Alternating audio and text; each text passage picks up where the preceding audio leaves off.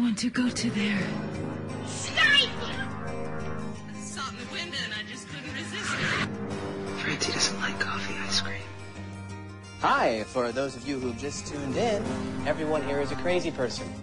Are we having fun yet? Yes! 30 Helens agree. Never mind. Maybe the dingo ate your baby. It's a cunning plan, actually. Would you believe it? Man, you beautiful tropical fish. Don't mention the war. Clear eyes, full hearts, keep notes. Hello and welcome to the Televerse, Sound On Sight's TV podcast. This is Kate Kulzick and I'm joined as ever by Simon Howell. Simon, how's it going? Not too bad. It's been a good week for people getting angry about television on the internet. Yeah, there's been some fun stuff. It's also been a good week for a day that is not today, so I will not wish you a happy anything, because that's not today. That's in the past. But those curious about what I'm referencing can check on my Twitter feed from Monday, and they'll understand. Is that vague enough? I would have preferred vaguer, but We'll take it. Okay. Well, anyways, it's been, yes, like you said, it's been an eventful week for TV discussion. Are we going to talk about the delightful joy of the New York Times thing? The brilliantine stupidity of Alessandra Stanley. Here's the thing about that whole controversy. There's a version of that editorial that's totally fine. And it isn't complicated. It isn't hard to make. You just take out the references to angry black women. Other than that, it was a perfectly fine profile. But why? Why lean on that term? And then why double down when you're asked about it? Why? Well, also, it's factually inaccurate because she says that she uses How to Get Away with Murder as one of her main arguments, which is not a show that Shonda Rhimes that she created. Yeah. I mean, right. Again, you take out that tenet of that, this is the sort of thing that Shonda Rhimes does, and then the creator thing doesn't matter so much, and then the other aspects of the profile are fine. And just, you don't think so? You're shaking your head at me? No, I think the discussion of how it's such a bold move to cast Viola Davis because she's not as classically beautiful as Kerry Washington and Halle Berry, and specifically mentioning that she's darker skinned than them. I think that's a problem, too. Wow, I must have skimmed it because I missed that bit. Never mind. Forget everything I just said. That's really dumb. Well, and the thing that I also loved is because I saw Twitter explode with this, and then I went and it just like Googled the critic's name and the word copy editor, and like 3 other articles came up from like 2005 and 2009 about how, I guess in 2005, she had her own dedicated fact checker because that year she had 25 corrections. Damn! Yeah. It might have been 23. And she still got a job there. And she still has a job there. So, yes, I guess after she got her own fact checker, like she got the date of the moon landing wrong. Do you remember Sunday night when I wrote a Good Wife review? I have a Good Wife review on soundonsight.org. You should read it. It was fun to write. When I took 90 minutes to write a Good Wife review, and then you and I took, 7 minutes to go through it and check for factual inaccuracies or accuracies. Or and, just, syntax, etc. typos, things like that. Yeah. Yeah. Yeah, that's 7 minutes. Yeah. Yep. Anyways, so I just think this whole thing's been hilarious. Yeah, there's been plenty of other TV discussion going on this week as well, but we got to get into it because we got a full week of TV. Before we do, I should mention at the end of the show, it's as our friends at Battleship Retention say, it's an episode that ends in 0, which means it's time for Informed Opinions, our recurring segment where we talk with guests who have some experience in their life, like professional experience and training that gives them a unique insight into an element of that is frequently featured on TV. So this week we're talking with Ophilia Tesla from the Kinky Geeks and Eat the Rootcast about forensics and forensic science on television. So that was a lot of fun. That'll be coming at the end of the podcast. Talked with you guys this week. Talked alphas with Alex. Brian, I got an answer about the Spartacus thing. He didn't know about Vengeance. So he watched season 1, and then he watched the prequel season, and then he thought, okay, next is season 3. And so what's season 3? Googled that and then ended up with War of the Damned. So he accidentally skipped that season. But now he gets to watch it. So that's fun, right? Yay! It would have been way better if you gotten to watch it in the intended order, but still, it's nice to discover you've got 10 hours of Spartacus to watch, and that is an excellent season. Yeah, you're going to have fun with that, Brian. We look forward to your thoughts. Talk fall premieres with Emma and Noel. Mario says, I'm glad for your perspective on Gotham, so I can skip it. We'll talk more about Gotham later in the podcast. That's going to be fun.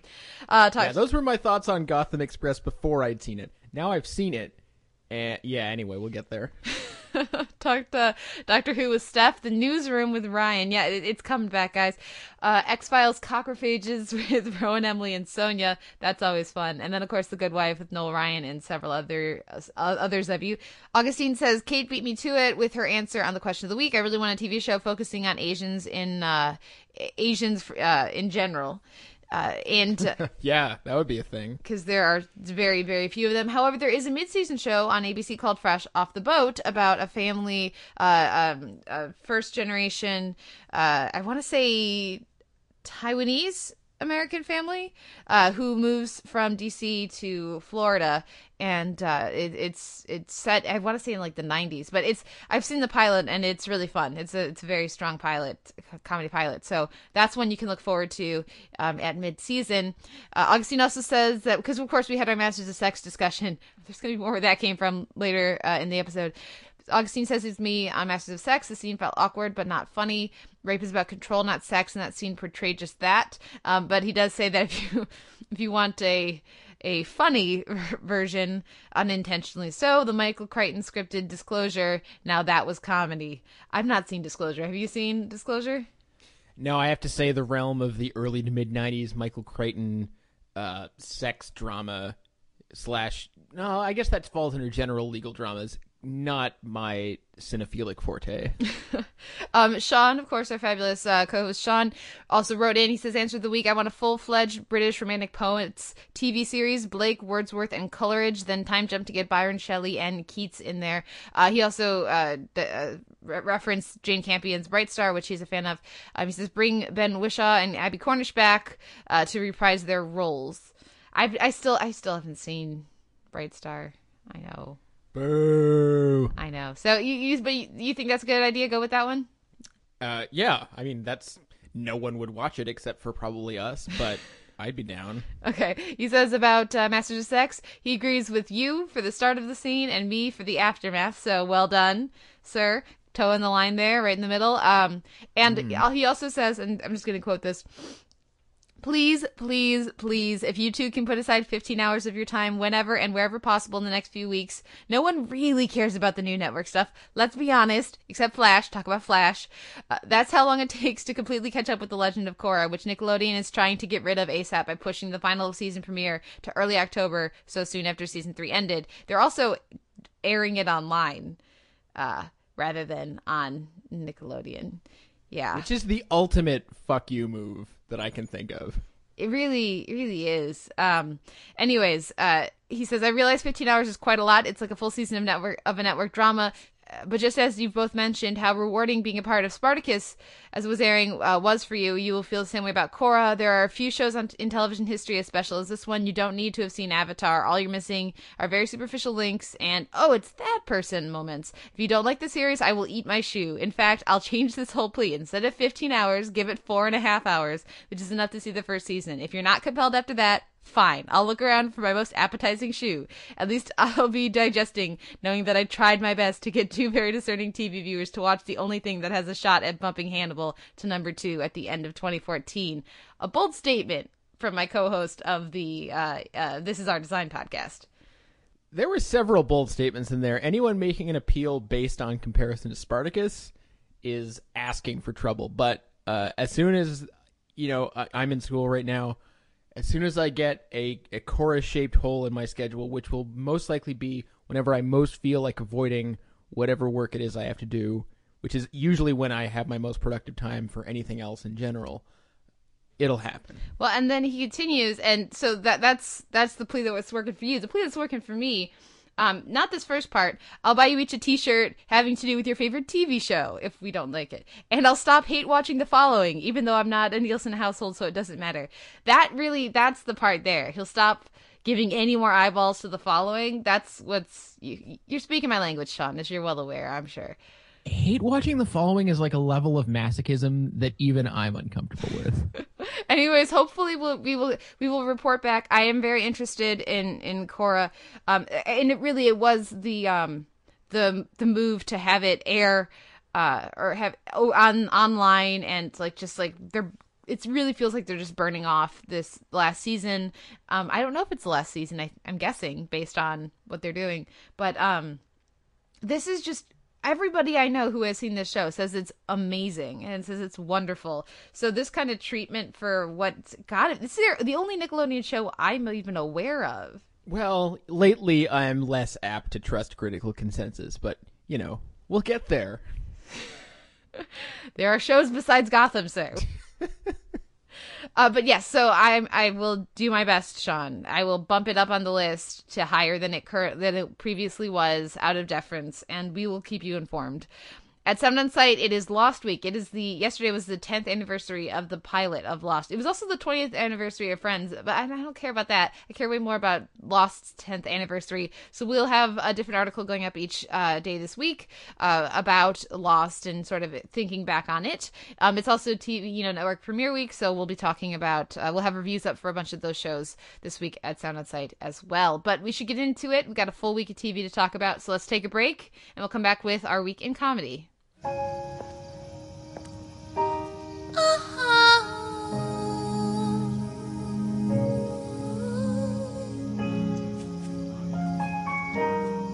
Pray God you can call. I stand outside this woman's world. Ooh, it's hard on the man. Now his part is over. Now starts the craft of the Father. I know you have a little life in your head. I know you have a lot of strength left. I know you have a little life in your head. I know you have a lot of strength left. This week in comedy, I'm going to talk briefly about Garfunkel Notes and The League. Then we'll both talk a little New Girl. I'll preview New Girl and Mindy for next week. Just a little tease there, and then we'll really dive in with the Married finale and the You're the Worst finale. First, Garfunkel and Oates, we have their penultimate episode. It ends with the characters looking into the camera and saying cliffhanger, so that was pretty fun. I continue to enjoy this series. I had the Garfunkel and Oates theme song stuck in my head basically all week, and I think this has been another of those very successful first season comedies. I look forward to, if you're able to catch up with it at some point, Simon, talking about it and getting your thoughts, because it is a very kind of happy, bubbly kind of show, and I don't know if that is your aesthetic, but I think it's very well done, so I look forward to your thoughts. Actually, I just remembered, I have a new comedy to talk about that I know for sure you didn't watch. What? What? Okay, well, here, a couple more thoughts here. The last thing I wanted to mention about Garfunkel and Oates is that this episode really highlighted for me the use of music on the show, in that there's no scoring. Either they're singing a song or there's no background music, and it's used really effectively. Silence is just used so well to not goose moments that normally would be. So I was really enjoying diving in with that both last week and this week. Before I move on to The League, what is your contribution? My contribution is a show that I know for a fact you did not watch and probably will never watch, and that's Tim and Eric's Bedtime Stories. Ah, yes. Yes. So if you're unfamiliar, this is not a new season of Tim and Eric Awesome Show, Great Job. Essentially what it is Tim Heidecker and Eric Wareheim taking on sort of a Twilight Zone type format, except in 11-minute Adult Swim format, and with a little bit of their particular comic and aesthetic sensibility. What I was surprised by, I didn't really know anything about it before I sat down to watch it. I really didn't know what form it was going to take. And it really is one story per episode, and it is way more... it's much more contained than what they were doing on Awesome Show, Great Job. It's a little bit more akin to their music video work. I also thought a little bit about Tim Heidecker and the comedy in terms of it's a little bit of a different comic sensibility. There's still some gross out elements. There's still sort of this parade of grotesqueries poking fun at the American dream. That's always going to be there. But there's also just this much more, I guess, more genre-y element that is played a little bit more straight and is very, very dark. And this first episode, not totally successful, but that last shot is supposed to have a certain effect on you, and it did. It involves someone being buried alive. I can't. It's a really difficult show to explain. But as someone who's been a fan of theirs for a long time, I'm really interested to see what they do with a totally different format. And apparently, some of the episodes they're not even in, and it'll just feature other people. I've seen the promo, which has some very intriguing guests. So I'm glad they continue to have a bizarrely great Rolodex. So yeah, this could have been thrown into genre just as easily because it's almost laugh free and on purpose. I'm always happy to see them doing new things, and kudos to Adult Swim for taking a chance on something that's kind of off brand. I don't know if I'm going to keep talking about it on the show, but I fully expect at least one or two of its episodes to be amazing, and probably a few to be completely awful. So anyway, always happy to have some Tim and Eric on my TV. That's by far the most positive review I've heard, so I'm intrigued now. So that doesn't surprise me at all. Yeah, I still have not dived in with Tim and Eric. I don't know how much of their comic sensibilities. I don't get the sense that I would enjoy them as much, which is why I haven't set aside the time. It's not like I'm anti Tim and Eric. It's just like we were talking about earlier with Legend of Korra. I have a list that's so long. I still haven't finished the season of Orange is the New Black. So there's a lot on that list, but nothing about what I'm hearing is making me want to push Tim and Eric up. But if you recommend it, I can check out a 10-minute episode of this. Yeah, if I catch a particularly good one, I'll let you know, because I didn't feel like this was the show at the height of what will be its powers, if that makes sense, which is a weird thing to know based on the fact that it never existed before and may never exist again. But I feel like it'll get up to some special things. Never watch Tim and Eric Awesome Show. Great job. It is not for you, Kate. Just trust me on this one. If the thought of these men getting their eyes gorily pecked out by crows isn't funny to you, which I know it isn't, then, I don't see why you would bother. Well, I mean, it depends on how they're pecked out. That could be funny. I don't see anything inherently not funny about that. It's just a matter of how it's handled. So, I could see that happening, for example, on Key and Peele, which will be starting up with jarring edits and reams of blood and gore and flesh everywhere. I like I said, it depends on how, but that's interesting, and I will wait to hear your recommendation. All right, will be my approach. The League White Supremacist was this week, and it's always fun when they, the show, this is a cast that is full of people who are also doing other things, and so every now and again they have to have a character be out of town so that they can film that actor's stuff separately to accommodate their schedule. This one was one of the, I would say it's among the less successful of those, though the recurring gag of the webcam stuff, it worked surprisingly well. The white supremacist stuff was actually pretty great, and we've been talking about some of that a little bit, unrelated to TV, so that was kind of fun to see that tie in. Do you think you'll make any time for the League this year, or is there too much other stuff?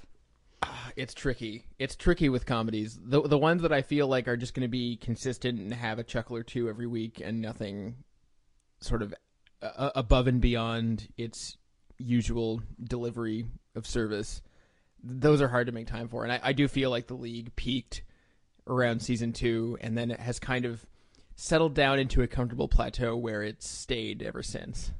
Okay, fair enough. Well, I continue to enjoy the season. I absolutely hear what you're saying about those shows, and this, it's one of those ones. People who like the League are going to like the League. If you don't like the League, you're not going to like the League. But let's move on to New Girl, because I'm curious how you feel about that. Did this premiere work for you, or is this just another New Girl as usual? I feel as though what might be happening, and I could be wrong, is that New Girl's made a couple of attempts to shake up its status quo and try new things, and some of those attempts were really successful for a little while, and most of those attempts were not at all successful and resulted in people stopping to watch or giving it a long break. So I could be wrong, but I think that what we're seeing now is New Girl 3.0, which will take fewer chances or possibly as few chances as possible in pursuit of the lulz and little else. I could be wrong, but that's what this premiere felt like to me, which is not a bad move for them for the long term. And I do think that Jessica Biel is an interesting addition, although having sex with Malcolm Gladwell as a mark of intelligence, not sold on that.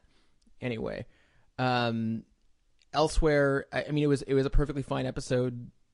They still seem to have trouble giving everyone anything to do, but that's always going to be the case. Yeah, this was, I had fun with this one, but like I said last week, I was glad to have spent the time. I like some of what they're doing. I thought, Jessica Biel, like you say, was fun. Are you with me? Reed Scott completely wasted. Completely, especially because that is a one episode character for sure, and didn't really use his expertise at all. Yeah, Jessica Biel could pop up at another wedding or something. I could see that becoming like a once a season recurring foe or something. I don't know if they will use that character again, but I think that potential is there. Whereas, like you say, the Reed Scott character should never come back based on how he's written in this episode. There's something interesting about him, that character. But I don't really have much more to add. Any other thoughts on this episode? Nope. Let's move on to the other stuff. Well, look, I'll quickly preview this week's episode of New Girl. Is a lot of fun. Basically, Jess tries Tinder and has to. She's schooled by Schmidt. I think you will enjoy this one. I think anybody who has done any online dating or used any of the dating apps will enjoy that. I have, so not the apps, but the online dating. So certainly there was stuff I could identify with in this. And as for Mindy Project, this week it's Annette Castellano is my arch nemesis, which features Rhea Perlman as Danny's mom in some fantastic casting, and she's a lot of fun in this episode. So I would say if that sounds interesting to you, Simon, check it out. Do you think you will? Again, I mean, Mindy's always had amazing casting. Mm-hmm, that's true. So far, it's never really impacted my enjoyment of the Mindy Project. Fair enough. Well, we'll maybe check in with that next week. Let's move on to the FX comedies. Married and You're the Worst both had their finales. What did you think of Married Family Day? First of all, I just want to say we don't know about renewal on these shows yet, but I feel like as much as I prefer You're the Worst as a show, especially after these finales, I feel like you got to renew them both. I still feel like they're a package deal. They've got so much to give each other. As for this finale, I think it really highlighted what's good and what needs work on Married. It was almost laugh free for me, which is again not always a problem, but I think that the dramatic stuff needs to be really potent and interesting and dynamic. And at least in this 22-minute chunk this week, it felt a little bit choppy to me. I mean, we spend the first three quarters with Greer and Faxon not seeing eye to eye at all, and then to me, the shift in those last few minutes didn't feel earned, or at least it felt like Faxon should have had a little bit more of a humbling than he got, if that makes any sense. Mm-hmm. So I mean, I don't know, that it felt like there were a few scenes missing, which maybe points to that the more dramatic elements don't always fit in this sort of more sitcom-y mold. But I have to say I really love Brett Gelman in his role. He almost feels deserving of his own series, and even though it's a character we've seen before, there's something about the way Gelman plays him that's still really compelling. And maybe it's just because I'm thinking of him on the Matthew Perry series as well, but I don't know. I feel like Gelman's such an amazing presence that he almost sort of takes over some of those scenes for me. Yeah, the supporting characters really have taken over a lot of what I enjoy most about the show in the last few weeks. Earlier in the season, that was not the case as much as I enjoyed them. I felt like it was very balanced between Nat Faxon and Judy Greer characters and everybody else. This episode, a couple things stood out to me. First of all, it's very odd having the John Hodgman character there at the end, considering he's been in 2 episodes, I think it is, all season. John Hodgman is hilarious, and I've really enjoyed his previous episodes over the course of the season. But having him here at the end, like he's equal levels of friends with them, is ridiculous. because he's not been around. So if they had one more John Hodgman episode, they should have used it in a different way than I think just having him in the background here. The Hodgman character is so strange to me because I just look at him and say, hey, there's John Hodgman with a mustache on my TV. I don't think of him John Hodgman actor at this point. I just don't. And if they want me to think so, they need to spend more time on that character and, spend more time with them. Admittedly, I haven't seen the whole season, so I've only seen one previous John Hodgman episode. But still, yeah, not very organically included in the ensemble. I absolutely agree about Brett Gelman. He's so much fun, and it's nice to see him get to do something more dramatic, because the only other show I know him from is Eagleheart, so slightly different here than Eagleheart.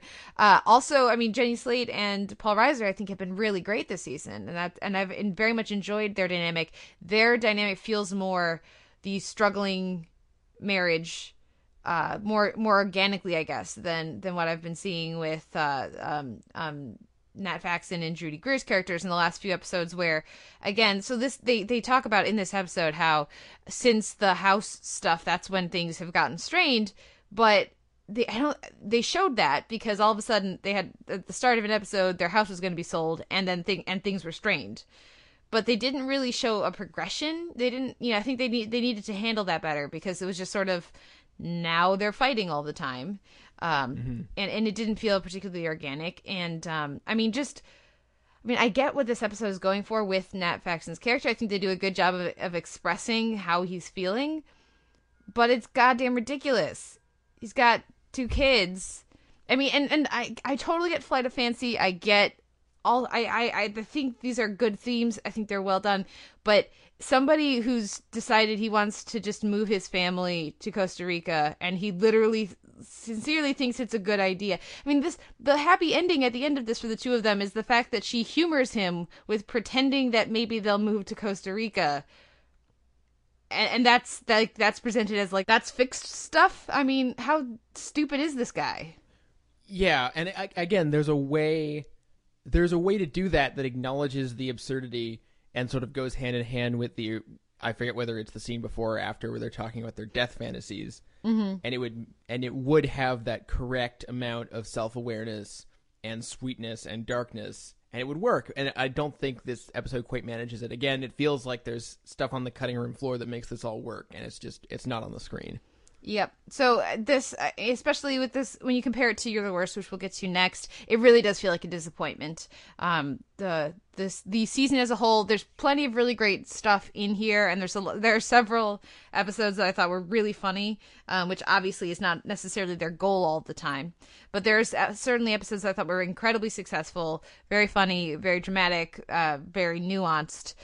This was not one of them, and the last few episodes in general just weren't quite as well handled as I thought as some of the earlier stuff in the season. Any final thoughts on Married, or shall we dive in with You're the Worst?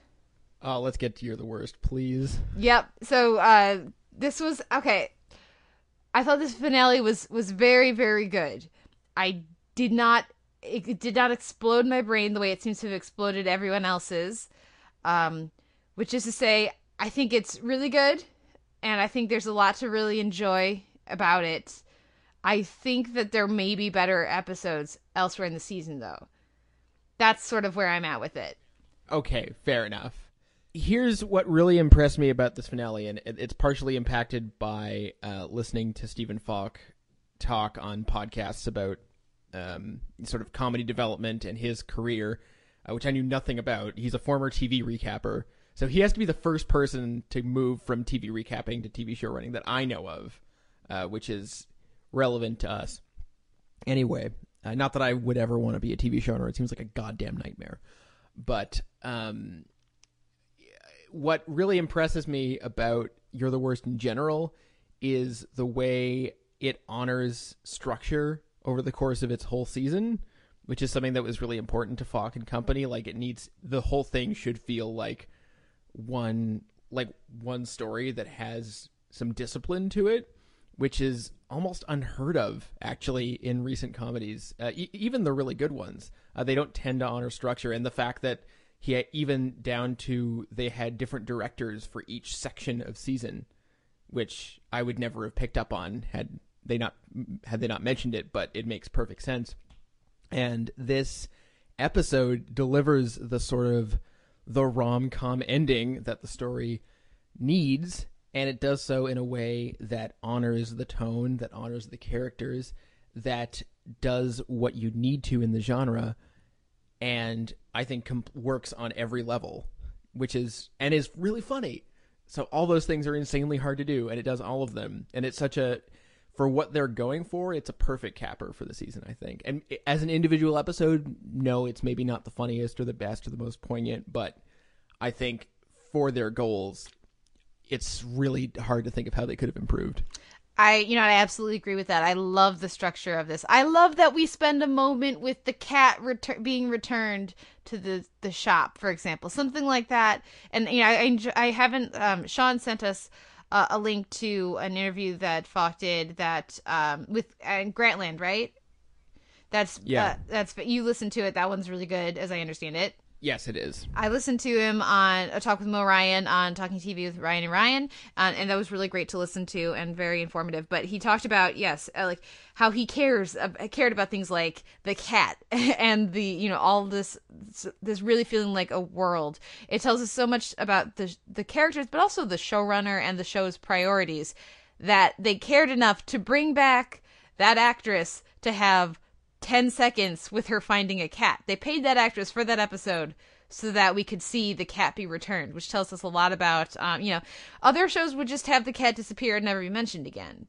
And so I really like that this shows the character's responsibility. I mean, she may be a screwed up, a person who's trying to not be an adult for a good chunk of the season, but she buys her food processor and she makes sure she doesn't kill the cat. I mean, that tells us about the character. It's really, it's a lovely attention to detail. And like you said, the structure of this is very successful.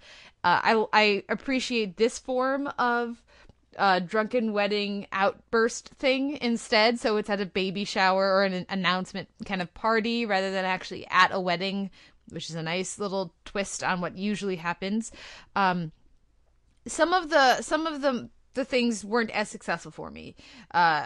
Meaning like the Notting Hill / Four Weddings and a Funeral rom-com speech basically was a little too Hugh Grant for me. It's like, I get what you're doing. It's a little too much. And so I really love that. Then of course she says no, but that felt like the show trying to be something else instead of like the character trying to do that, or, so there's a couple little tweaks here or there that for me keep this from being as transcendent as much of the rest of this season has been when you compare it to other rom-com shows. But yeah, I cannot argue with the structure and the development of the characters. I really like what we get with Paul. I really like what we get with Becca. And I mean, this is a very, very good season 1 finale. I would add, I mean, my only real problem with this episode, and actually kind of the season in general, is that I feel as though Becca's such an important character for the story. I feel like she didn't get to be as fully rounded a character as many of the others did. She has the closest thing to a thankless role, I think, on the whole season, which is, basically the bitchy ex, which is a standard trope of rom-coms and story in general, sitcoms. And she kind of threatens to be more interesting sometimes. They never really let her do that. So I'm hoping that next season if they get one, which they goddamn well should, that she gets a chance to spread her wings a little bit. Do you want to add anything about Edgar, for example? Because we talked a little bit about that off mic. You're more on board? Yes, I didn't watch the entire season, but I went back and watched, I think, from episode 3 or 4, and now I have a much better grasp on the Edgar thing. I think that you were totally right. He and his plots really help to ground the series, and I didn't understand that the thing with the guy from NCIS LA was a motif. I get that now, and that was great. Is he actually on NCIS LA? Yeah, I'm not sure. I tried to figure that out and I couldn't, but I hope that he is. I love the idea of getting like tiny bit character actors to play themselves, but anyway, it doesn't matter. Probably isn't true. And yeah, so you were totally right about Edgar, and I just have to say, one of the we didn't really mention this last week, but I think what really made the show incredibly special to me was the fact that I don't know any of these actors. I've never seen any of them before, and they all kick so much ass. Yeah, they're pretty great. I was familiar with Janet Varney before this, but that's about it. So it was certainly nice discovering them this week. And I guess the last thing I'll mention, I mean, you heard the music coming into this section. So much fun to have Heather Donahue, I want to say, do the karaoke, and she sounded damn good. She was real good, and as Falk told a story in the Andy Greenwald interview about getting the rights to This Woman's Work by Kate Bush, which they described as being really difficult to get, but what I find interesting is that this is actually the second comedy finale that I've seen deploy that song. What's the other one, Kate? Do you know? I don't remember. It's the, did you ever see the Extras Christmas special? Oh, yeah. Yeah. Or actually, I can't remember if it was in the Christmas special or in the finale to the original series, but it definitely was deployed at a very significant dramatic moment in that show. And it worked gangbusters there, too. Nice. Well, clearly it's a good song. It's a very effective song. So I'm going to ask the question that I think we both know the answer to, but what wins your week in comedy? Oh, definitely You're the Worst. Yeah, this is definitely You're the Worst. It's a contender for top 10, I think, for the year. What about for you? Yeah, it definitely came from behind in that regard. I had no expectations for it based on the fact that FX's comedy development, actually FX's development in general has been a little bit wonky this year, not as successful as they have been in the past all the time. The fact that they got a home run with this one is refreshing and a little bit reassuring. Well, now we're going to take a break and come back with our week in genre.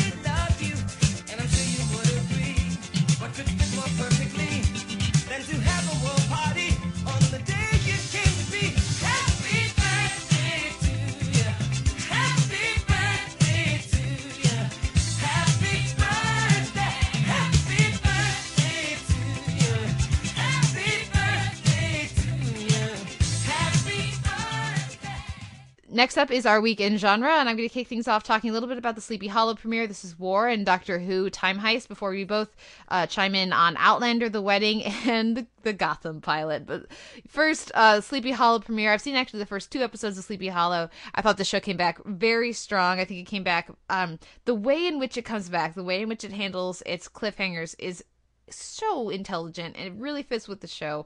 I'm being vague here because, of course, Simon, you haven't had the chance to see this one yet because you watched the Gotham pilot instead with your limited time. And as part of the podcast here, and on behalf of our listeners, I would like to thank you because we're going to have a really entertaining Gotham discussion in a little bit here. But for this premiere, I think it shows a really interesting an intelligent use of its characters, resolution of the cliffhanger, and I look forward to a season of Timothy Busfield as Benjamin Franklin, doing scientific experiments in the nude outside. I mean, in that wig with those glasses, it's going to be so much fun. So, yeah, I'm very much looking forward to Sleepy Hollow. It came back very well, and the next episode will touch on a few characters we didn't see in the premiere, and I understand that there are some new characters that'll be mixing things up a bit as well, so we'll see when they get added in. But for right now, a strong start to Sleepy Hollow season 2. I'll mention that Les Chappell of the AV Club is now reviewing it for us over at Sound On Site. Yep. So we have so many fabulous writers at Sound On Site TV that I'm very glad to have associated with the website. Les is joining Sound On Site TV, the contributor pool with Sleepy Hollow. So people should go check out his reviews at Sound On Site. What are your hopes for Sleepy Hollow? Are you excited about it? Where are you at with this show right now? I'm not as excited about Sleepy Hollow as a lot of other people because I guess I just don't value fun as much as other people do. At least not empty fun, which, at least to me, Sleepy Hollow is empty calories. which is fine. There's definitely a place for that. But I would really like to have seen it do more than that. And I feel like it's going to groove of being super crazy and super fun and kind of funny and a little bit irreverent, and then not really do more than that. If they could find a way to get to a higher level than that, that would be great. But I'm not sure that's really within the show's ambitions. And I will say I think they're in danger of becoming a caricature of themselves with some of their favorite go-tos. For example, Ichabod Crane lectures someone about the evils of an element of modern society. That is fun in the first season, but pretty quickly they're going to run out of ways to make that feel fresh. And then it's just going to just be them going for, oh, look at that Ichabod Crane. Isn't he curmudgeonly? Isn't he just adorable in the way that he doesn't like modern society? So like I think they have to be careful with how they deploy that. It can be very effective, but it could easily become a groan-worthy moment in each episode. So we'll see what they do with that as the season continues. Doctor Who, Time Heist, my review is up at Sound On Sight. It will tell you something that my review is under 1,000 words. That almost never happens for Doctor Who. Yes, this episode is just they do a heist at a bank, and it's just screamingly obvious who the architect is from the beginning of the episode, which is not that big of a concern, except that there's no substance to this, and there can be a bit of fun or fluff. I mean, that's one of the wonderful things about Doctor Who is that it can change genre every week and really reinvent itself. But the trouble is, there's nothing here you haven't seen before. It's just a pastiche of tropes. So like there's the character who's Rogue from X-Men. There's the guy who's like the cyber hacker dude who's modified his body but has lost his memories in the process. I mean, that's not interesting. They could have just taken Victor from Dollhouse, the end of Dollhouse, and put him in here, and that would have been a much more interesting character. There's no specifics to any of these characters, and that really, those details are what takes a character from being a trope to something more interesting, and this never goes for that. The creature, the teller that they introduce, is a nice visual. It's a different kind of alien for the show, so that's nice. But the ability, really, they have don't think now, so don't blink, don't look away for the silence, don't breathe at the start of the season, and now don't think. I'm sorry, at a certain point, I just can't care. This should be really, because how do you not think? How do you shut down so you aren't thinking about stuff? That's an excellent idea. But you've done something just like this already this season. You need to be more creative than this, Stephen Moffat. And I say Stephen Moffat because he has a co-writing credit on this. The style is nice, the direction by Douglas McKinnon. There's some really nice visual touches. I like that the season is doing a lot more of that. That's great. Keep that up, but there needs to be more to go with it. And if it's just going to be fluff, it needs to be more original fluff than what we get here. So those are my thoughts on Doctor Who. To get more in depth, go and check out my review at Sound On Sight. Let's move on to Outlander, though. The much awaited, for those who are familiar with the books, wedding. I'm curious how successful this episode was for you, because you've only seen last week's episode and this week's episode. As someone who's seen the entire season, I think it puts it in a different context, because you have a character introduced, Claire introduced in a very particular way, with her husband, and over the course of the pilot, and then the show pretty actively avoiding UST and longing looks and everything with Jamie until we get to this point here. So that, when we get the two coming together, because of the way the show has handled the two of them throughout the rest of the season, it was very successful for me. I'm curious how it worked for you. I'm having trouble with Outlander because, as you mentioned, I started on it last week, and I should have at least watched the pilot before I did that, because I knew that it featured stuff with Claire and her real husband as opposed to her doppelganger, creepy rapist, crazy whipper husband. And that would have been nice to see. I haven't seen that, so everything I say about Outlander has a huge asterisk next to it. But it does feel weirdly aimless. Like, I'm not really sure what the story is here. Like, I understand the setting, I understand basically the characters, I understand why the show is that part I totally get, and that's, to me, by far the most valuable and interesting thing about it. This is not a story that's being told it's not a story that's being told that's been told before, at least not on TV and not in this way, and it's certainly not the sort of perspective we're used to in a series that's anything remotely like this, and that's great. But it does feel a little bit like it. I don't know. Maybe it's partially due, I think, to the fact that I know it's a Ron Moore show, and all I know about him is Battlestar, and this is a really weird show to compare to Battlestar Galactica. But that was a show that never lacked for momentum, and this feels I don't think it's owing to the incredibly slow motion of the episodes, these very long scenes, and scenes taking place in one room for a very long time, here for a different reason than last week, obviously. I don't think it's so much about that as the fact that it just seems to be, I feel like it needs a little bit more in terms of, it doesn't feel, let me put it this way, does she want to go home or not? Yeah. Yes, she does. Yes, she does. Because what the show has done well, I would say, to this point is, and you can see a little bit in this episode, I think it's very important that they keep having flashbacks to her life with her husband. I wasn't sure how they were going to handle that, but the fact that they are kept usually pretty brief, but he's very much a presence on the show and a presence in her thoughts and in her memories. That's really been successful for this element. The fact that they spend literally half of the pilot before any time travel happens at all, they really establish that relationship in the pilot. That really helps. But we see her in the earlier episodes, and again, because the two you've seen are the two where she's out on the road. The rest of that episode, she spends kind of just going nuts because she's got to get home. Only she's not in a position where she can do that. And the actress, I think, has done a good job with that element. But again, and I can't promise that if you watch the other episode, it would be more successful for you. But I think that is part of it because, we see her desperation to go home, but she's, unlike something like Battlestar, which is so driven by plot and, the Adama realizing how important it is for the people on Galactica and in the fleet to have a goal that they're working towards, how crucial that is to their morale and their ability to not just dissolve into entropy and despair. That's a very strong part of that show. Here, it's this very strong part of the show is the fact that she is stuck. There's nothing she can do. There's an armed guard with her at all times because they think she's a spy. So she doesn't have an opportunity to escape. And the one time that she's out in the woods by herself, she almost gets raped or killed. So, they do a good job of establishing the threat.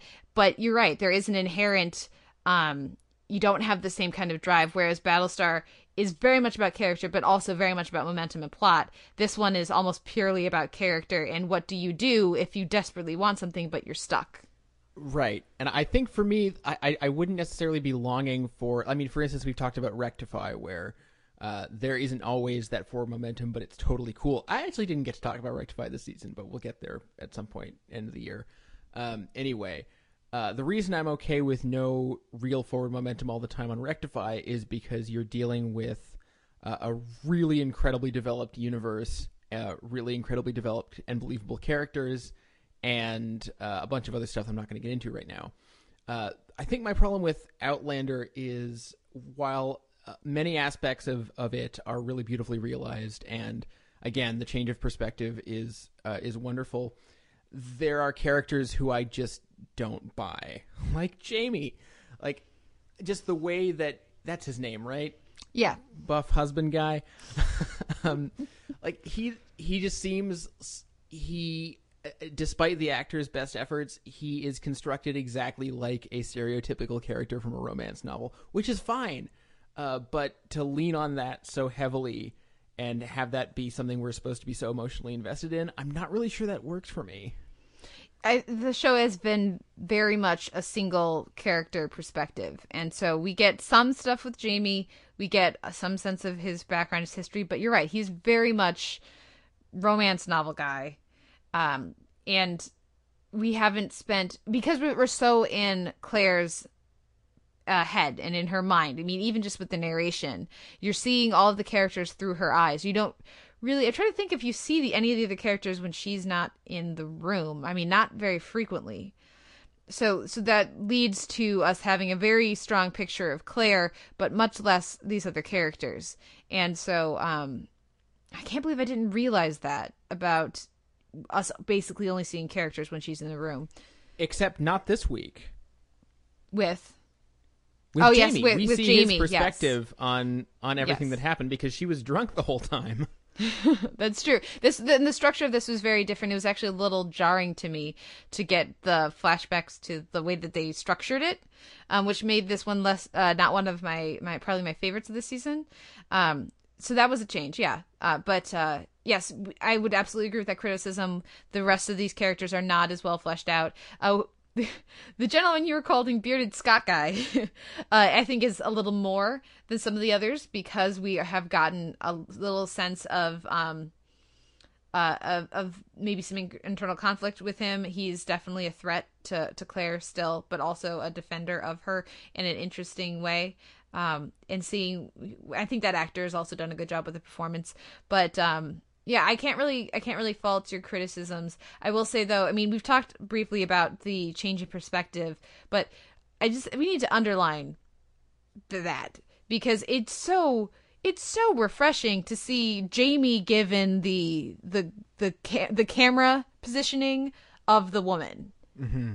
When Claire is pleasuring him, shall we say, that we hold on his face and just his face, like he gets the framing of the "oh heaven forbid we can't see boobs on TV" character. Yeah, and so just some of those directorial choices, you never see that on TV. It's so nice to see. As much as Chris Gere's threesome face from "You're the Worst" kind of spoiled some of those scenes for me, you're totally right.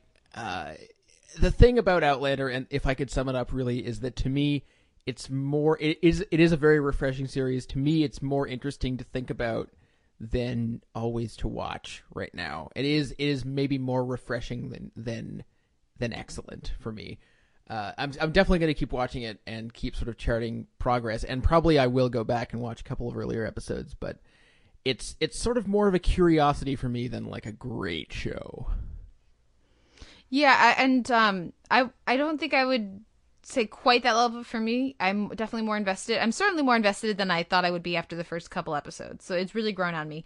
But this week is the mid-season finale. As I understand it, they're just doing 8 this year, and then they're going to do the second half of the season next year. So there's just one more before it goes on hiatus. And so I will be curious to see what they do for their mid-season finale. And, I like that this is a character who just is trying to get home, but she keeps being pulled. I mean, I think they're doing a good job of having her get pulled into other situations that complicate things so that she can't just leave and go home in the same way. I think they've done a pretty organic job of that element to the character, and especially to her relationship with Jamie. And, basically kind of like finding a way to only somewhat manipulatively force her into this marriage, while they haven't been doing like longing looks for episodes, like having that element be having that approach be a way they don't go is something that I really have appreciated. Yeah, it's not hard to imagine the bad version of Outlander. Oh, it's really not. Well, let's move on to our final, though, episode of our week in genre, and that's the Gotham pilot, which I thought was strong. I think it's a good pilot, and I think they do a pretty good job of setting up the world. By far, the most interesting of the characters are, I really like Ben McKenzie and Donald Logue. I think their partnership works well. But Fish Mooney is certainly the most successful character that is not the others, and you're grimacing, so dive in. Okay. Earlier, here's what happened. I woke up at 4:30 in the morning. I couldn't sleep. I figured I'd watch Gotham. And halfway through the pilot, I was so angry that I went on Twitter and I just said trash and then added the appropriate hashtag. I do think the show improves a little bit in the second half, if only because Bruno Heller's a pro and he knows how to escalate well. So he escalates quickly in the pilot because he knows otherwise he's going to lose interest, and he shoves a whole crap load of plot in there, whole crap load of setup. Well done for him in that sense. But man, this show is not for me. Can we just answer one question? Because I can't stop thinking about it. Was the death of Bruce Wayne's parents, which by the way is something I never needed to see dramatized ever again, was it supposed to look like a mugging? You know what? I saw this at Comic-Con. I don't remember. I don't remember the specifics. Okay, well, I'll do this again for you. So, the Waynes are shot by a guy wearing shiny shoes who shoots $6 bullets. Yet the shadowy cabal or whoever who actually killed Wayne's parents, we don't really know what happened, but they try to pin it on this other guy. It barely holds up, so it's a really poor conspiracy. But some super intelligent group of villains decided to kill Wayne's parents, and they decided the most inconspicuous way to do it was to shoot him with a $6 bullet. Like, anyway. Quick question there. Because I legitimately don't remember because I saw this at Comic-Con, so I don't remember the specifics. Now, do we know that this shadowy cabal had them killed, or is the shadowy cabal trying to calm the effects of them having been killed? Well, we don't actually know, but does it matter? Because yes, it seems like either way it matters, because if they're gonna have them killed, you're right. They're much better and less obtrusive ways to do that. Unless they want a giant outcry that they immediately then calm by framing somebody, which that makes way less sense to me. So that's why. I just can't think of a circumstance in which using fancy bullets to kill them is a good idea. Yeah, I agree with that. Okay, let's get that out of the way because that's not my real problem with the show. My real problem is, okay, there's a lot of bad piloty exposition, which I'll just ignore, fine, pilots, whatever. I think the show is kind of ugly. Like, okay. I'm sorry, I know a lot of people have really praised the look of the show, but there's a lot of garish CGI. There's like 7 more the show needs to pull its look off. I hate the dialogue they saddled Donald Logue with. He's an amazing actor. They throw this like hepcat slang through his character to try to make him seem like he's down with the other dirty cops. It's just, they work way too hard on that character to make him seem, slovenly and all the other adjectives they throw at him. They needed to cut half of that dialogue. I wish I'd been writing down what he was saying, because there's just, it was so labored and forced and annoying. I think Ben McKenzie's also an amazing actor. Gordon is a boring character.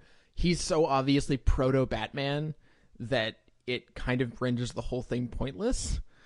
He even kind of has like a gruff Batman voice that he uses when he's being very serious.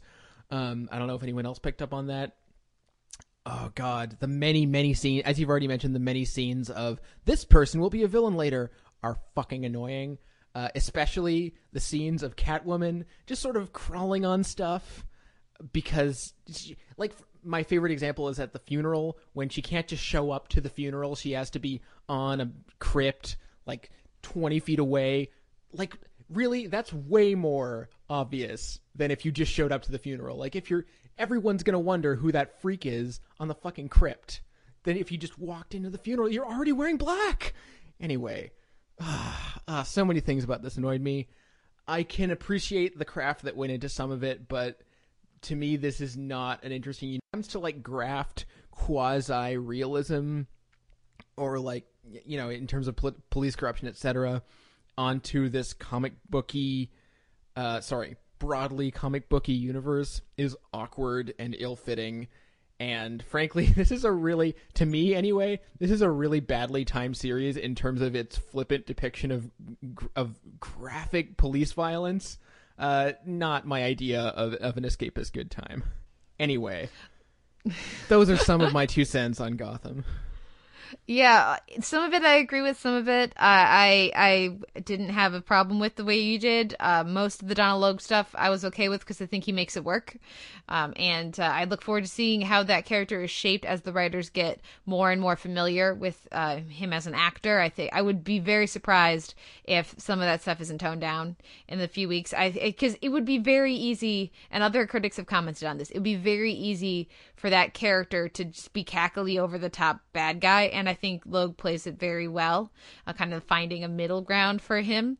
And yeah, like, if you want to look for plot holes, they're there. I mean, at the end, what happens with Gordon? I mean, a bullet shot next to somebody sounds very different than a bullet shot into somebody. So, you know, there's like, that whole sequence is ridiculous. Yeah, so you're just gonna go with some of this stuff, or you're not, and that's totally fine. Then Gotham's not for you. Like Mario said, he doesn't think Gotham is for him. That's totally cool. Like I said last week, I really don't need all of the, they're gonna become a villain. You know, like the Ivy thing. It's like, her name is not Ivy. Her name is Eileen, right? Isley is that character's actual name. In the comics, at least. Yeah, here she's Ivy, and she's stroking Ivy in, like, several scenes. Yeah, so, I mean, like I said, that's the part of the show that's not for me. The cop part of it is more interesting. Also, everything with Gordon's wife or fiance or whatever, they should just cut all of that as far as I'm concerned. But, again, for me, this comes down to if they're doing quasi-procedural, quasi-serialized cop show with Ben McKenzie and Donald Logue, I'm gonna have fun with that, almost assuredly.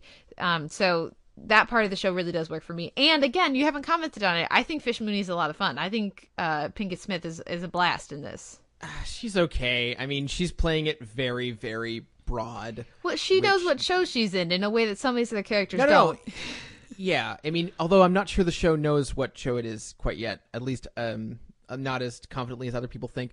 And so much of the show is so uninteresting that when we get to that scene with Barbara Gordon and the detective, and there's that bit of, like, gay subtext, it's like, wait, what show am I watching? Yeah. It was almost like Law and Order, like, levels of left fieldness. Well, we'll see how. I mean, I say I'll see, because I'll keep watching how it progresses. I don't anticipate you're gonna keep checking in. Not unless it gets like 85% less insulting. And I should say, people will accuse me of confirmation bias because I expressed disinterest in this before I watched it, and you're not wrong, but neither am I. So, well, on that note, what wins your week in genre? I should note, I only watch Doctor Who when I get the impression from you that it was a particularly good episode. I definitely didn't get that impression from even seeing the headline of your review, so I didn't watch it this week. So I'll happily give it to Outlander. And I'm going to give it to Sleepy Hollow for their premiere, which was quite a lot of fun. Yeah, and so that will wrap up our week in genre, and we'll be right back with our week in drama.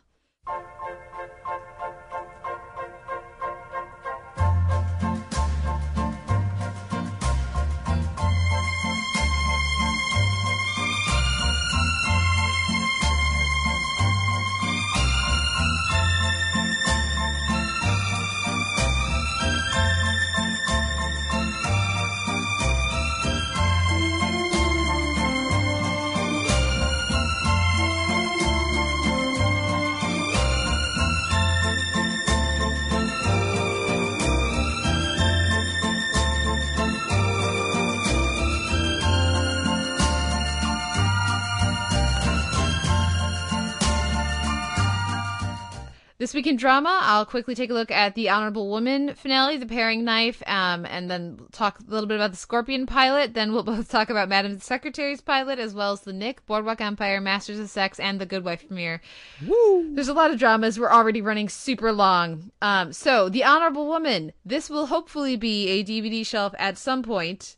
So that we can really dive in. Simon hasn't had a chance to catch up with the show yet. All I'll say here, to keep it spoiler free for Simon, is I think they did a really good job with this finale. It's a satisfying conclusion. They do a good job of not making too pat or too nebulous of a conclusion, of a resolution to everything. I think it really does work. And Maggie Gyllenhaal, as as it will surprise almost no one, or should surprise no one, is fantastic here. The progression of the character is very believable and well handled, and the supporting performances, particularly that one that anybody who's watched this will know who I'm talking about. Particularly that one is very, very good, and the final moments of that character in this series are very powerful.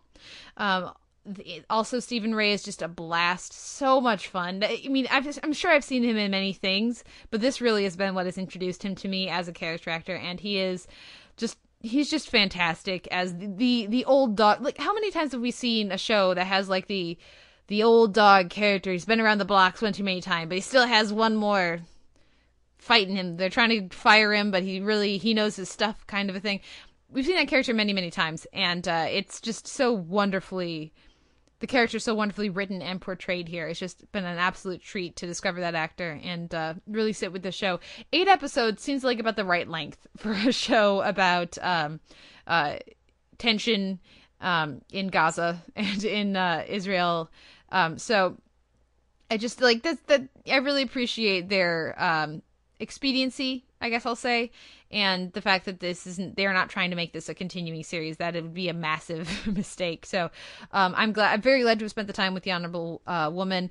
I think it may be in contention for my top 10 of the year. It's always funny to see which shows have completely fallen off. There's no way True Detective is going to be in my top 10 of the year. It's just not going to happen.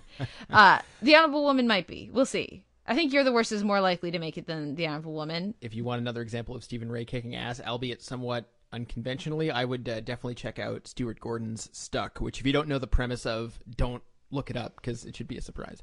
Is this a TV show or a film or what? Oh, it's a film. Okay, good. See, I've never heard of it. That's very interesting.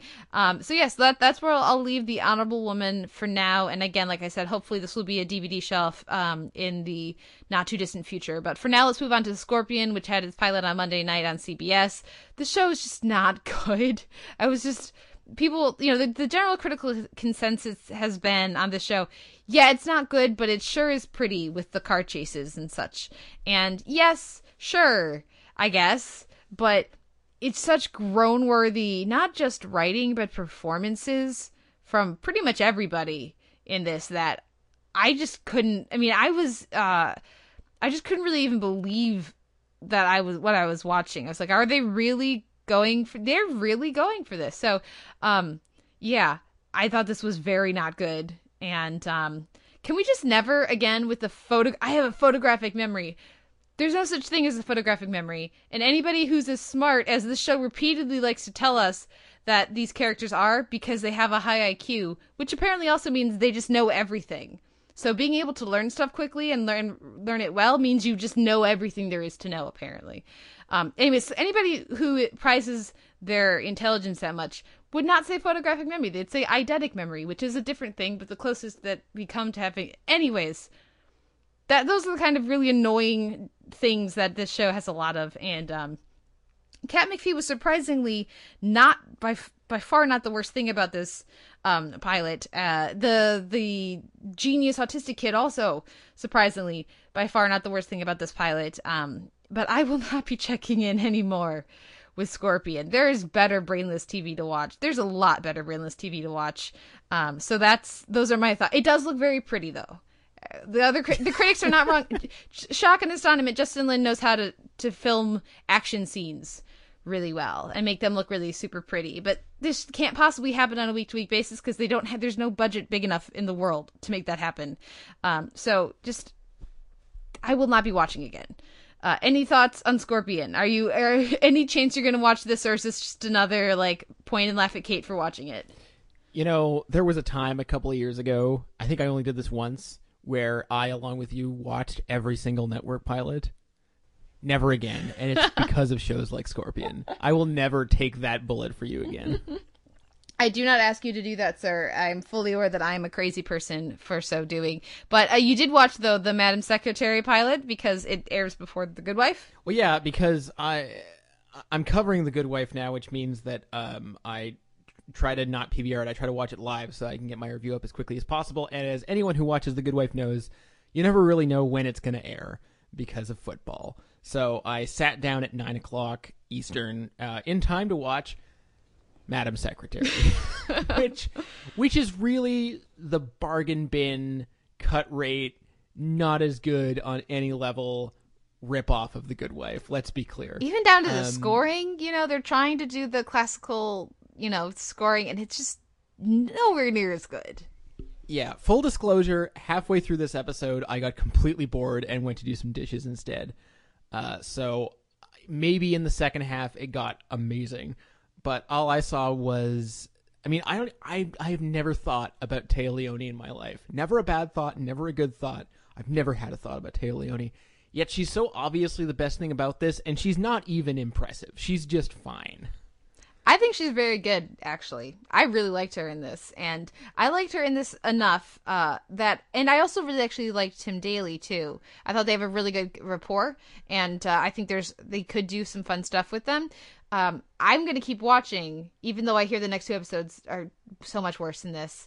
So I might just skip to episode 4. Really? But because I really was impressed with her performance, and, I have liked her quite a bit in the past, and I've been sort of waiting for her to get the right kind of role, and I think she's very good here. I think the key flaw for me, there's so many. The schmaltzy score is just one major one. It's so bad. First of all, you've cast a lot of very interesting actors like Zeljko Ivanek and Keith Carradine in insanely boring roles. Just what is the point of that? Anyway, the main one for me is the fact that this is an episode that deals with a hostage crisis and the Middle East, and it's very cutting edge, and yet there's no... It was one of the least tense TV watching experiences I can recall. Yeah, I don't disagree, and for me, the stuff that works about this pilot is not that stuff, and it's certainly not any of the just ridiculous posturing between the Téa Leoni character and Zeljko Ivanek. It's scenes like Téa Leoni's character and her husband talking at home, and understanding the importance or the usefulness of different elements of her position. And the at the very, like, that opening scene where her and her former CIA buddies are all getting a drink, that's the kind of stuff that really works for me. Yeah, some of the Tim Daly scenes were okay, but some of them, just the dialogue didn't work for me at all. The chemistry works, the dialogue and the writing didn't. And the conspiracy junk, oh my god, what a bad idea. I was very bummed that they killed off William Sadler in the first episode, because he's just so wonderful. I need to have him. I'd be very happy to have him pop back up as a weekly presence on my TV. It was expected, but disappointing. And I do think that the second half, I think there is more in the second half that you would have liked if you had watched it. If I had watched it, yeah. Yeah, but if the first half, the first half can't interest you enough to get you to stick through the second half, then that's clearly a significant flaw.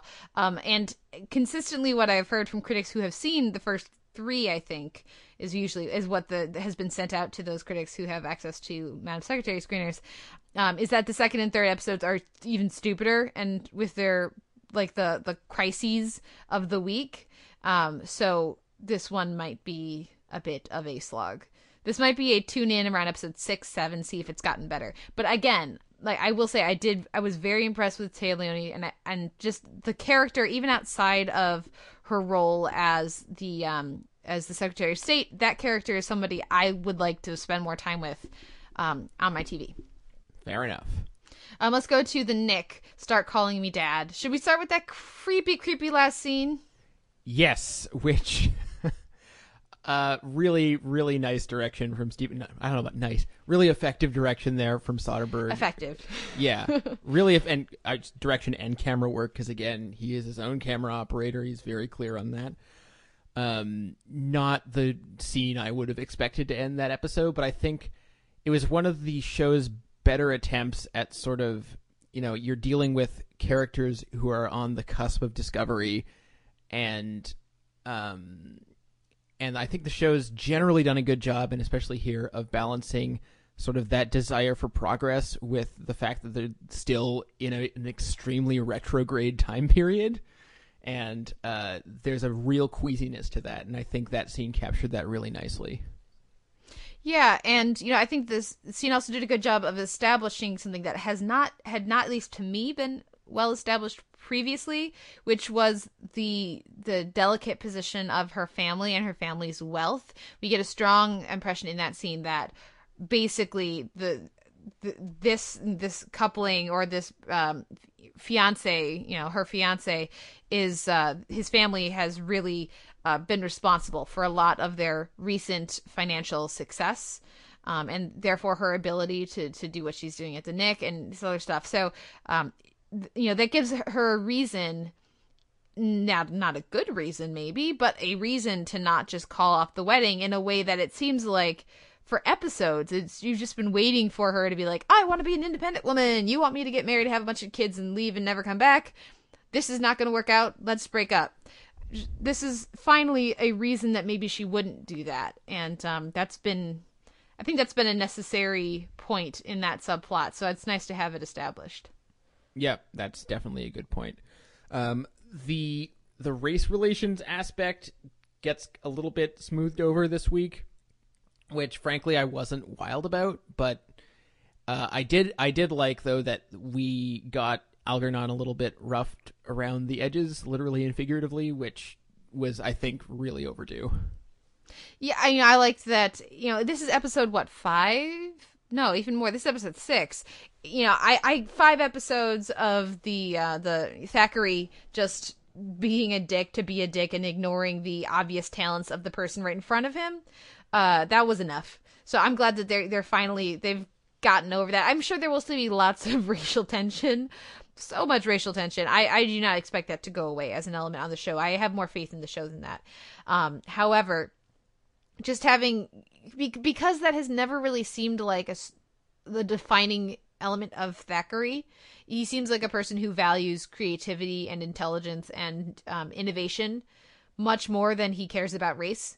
And so then to have him ignoring the talents of this person in front of him this whole time has, at a certain point, as soon as he spent any energy interacting with Algernon, it seems like he would see his value, because that's the character they've established. So I'm glad that that's out of the way, and I'm sure there'll be plenty of other tensions from other characters, and still probably from Thackeray as well. I just am, I like that the clinic came out into the open. I like that Algernon gets to have a bit of a power play there. I think that works, and and I also like the stuff that we get with Birdie as well, really establishing him and kind of rewarding viewers who have, for the amount of time we spent with him. Birdie is actually kind of a breakout character, I think. He's just been really great to watch. I really hope they're not doing what I think they're doing with him and Thack and the nurse, whose name escapes me. And probably will still for a while. Love triangle? Yeah. Well, it's not just love triangle, but specifically the nice guy who doesn't get to have the girl because he's not interesting enough, or not dark enough or whatever. I really hope that's not what they're doing with that ultimately. Yeah, me too. That would be it'd be so much more interesting to have that. But again, I can't invest in that love triangle or whatever they're trying to do until I know anything about her. And I still feel like I don't know a single thing about her. I know she likes bicycles. I know stuff that she knows, but I don't know how she feels about it because they keep wanting to play the enigma, line with her, and that just at a certain point, then I just don't know anything about her. So all I know is that she's pretty, and Birdie thinks she's pretty, and that's it. Yeah. There's still time. There's 10 episodes in the season. Mm-hmm. There's time to do that. So hopefully, because I think they've done a good job fleshing out other characters similarly. So, there's room and reason to be optimistic. But you're right. There's work to be done there. Yeah. Okay, Boardwalk Empire. The main thing I have for this is more time with Chalky. That was fun. More time with Chalky. They could have sped the hell up out of this. Get Kelly MacDonald back in scenes with Steve Buscemi, because this is I was just looking. I kind of wanted to tap my metaphorical watch and say, guys, you're working with a short season. Let's get to that faster, because we knew that was going to happen. It is kind of compelling that they kept them apart for so long, and I'm looking forward to next week to see how those interactions work. I also just love Kelly McDonald in general. I think she's an incredible actress. Beyond that, it was sort of a transitional episode. I don't really know how I'm supposed to feel about these flashbacks. I feel like they romanticize Nucky to a degree that I'm kind of uncomfortable with. I won't say that they aren't doing that. I think that we'll have to see exactly how they play out to know. And this is not a first person perspective character like something like Outlander is, where it would just feel clear that these would be memories, and so therefore this romanticized notion could fit very well with that, with his memories of that time. I don't feel like we've talked about this previously. It doesn't feel like anything here is particularly new information, so it doesn't feel particularly simplified to me, because it just sort of fits. I'm fine with it. This season, this episode, I enjoyed this episode. I've enjoyed the season so far. And again, the show has really benefited for me from not having to review it week to week, because I just can enjoy my time in the world, and then it's over. And I don't have deeper thoughts about most of it. I'm not very curious what's going to happen next. It'll be nice when Michael Shannon pops up. It'll be nice when Gretchen Mol pops back up. And that's about all I got. Yeah, well, Boardwalk Empire, I think, is kind of a hard show to write about, because a lot of the time, to me, it doesn't feel like it has a deeper level. It's kind of a whole... It has many, many layers of surface level, if that makes any sense. I guess, yeah, that does make sense. Do you have any final thoughts on Boardwalk Empire, or shall we jump to Masters of Sex? Let's do that, because we're already running long. We're running so long. Last week we got in a little bit of a tiff, and this week I feel like that's going to have to go a whole other direction. Well, yeah, last week, of course, you guys can go back and listen to our episode from last week, because the first scene that we got with Austin and, oh goodness, what's her name? Artemis from... Artemis from Always Sunny. She'll always be Artemis to me. Well, and it's so fun to see her pop up, that actress pop up on Garfunkel and Oates as well this week. She's been... she was everywhere on my TV this week, and that's made me very happy. So we had a strong difference of opinion about how that scene played last week.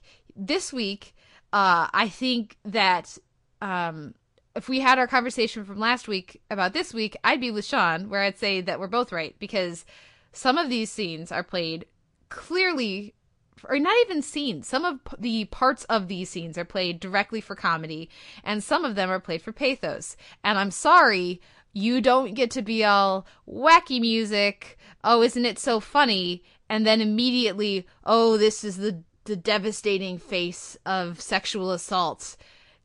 You don't get to have them both in the course of one scene. And if you're gonna try, you gotta at least keep the character who's feeling like who feels assaulted, he needs to be consistent in that. Which scenes in particular were you thinking showed the face of sexual assault? They keep cutting. They keep giving Austin, I don't want to be here. This is so invasive. This is crushing my soul. Reactions at the ends of these scenes. Which, if the show wants that to be in any way devastating, it has to show me how. Oh boy, how do I phrase this?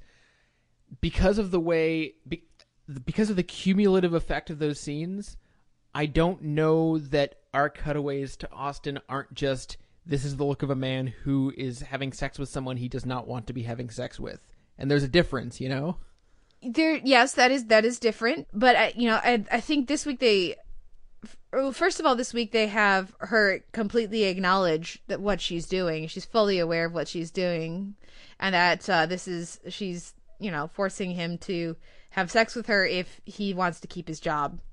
They pull no punches on that, and they make her self-aware to an extent, which is very interesting. I think this episode is very interesting on her perspective on all of this. I think that is really well handled, I think, but the tone, just the tonal whiplash is completely undermining anything they could be trying to say. I'm not sure what they're trying to say because they keep trying to have their cake and eat it, and you don't get to. Again, it's only whiplash if you think that what they're going for is the devastating aftermath of sexual assault, which I don't think was honestly ever on their minds, but we'll have to put that aside for a bit. I will say that her speech about self-awareness and her talking about her desires, I think those were the best parts of the episode, as individual parts. Whether you thought they worked as the whole or in the general scheme of the episode of the series is another thing, but I think as moments, they were fantastic. There were a few moments in the episode that I thought were really poignant and effective, even while I thought this is not a compelling direction for the season to go. It's been a weird season of Masters of Sex for me, and it was a weird episode. Individual scenes to me held individual scenes and individual moments in those scenes held great power, even while I watched the episode in the season thinking, I don't know why this was the story they decided to go with. Would you connect Libby to that? Yes, definitely. Earlier in the season, the story of Libby's racism was almost some of the hardest, possibly the hardest TV of 2014 to watch. And this is a year that contained the Nick and Gotham. It was, but it made sense for the character and it made sense for the setting. And then to have that turn into more of a Far From Heaven situation, for lack of a better analogy, I guess that's one way to play it. It certainly makes Libby more sympathetic than when she was just a racist.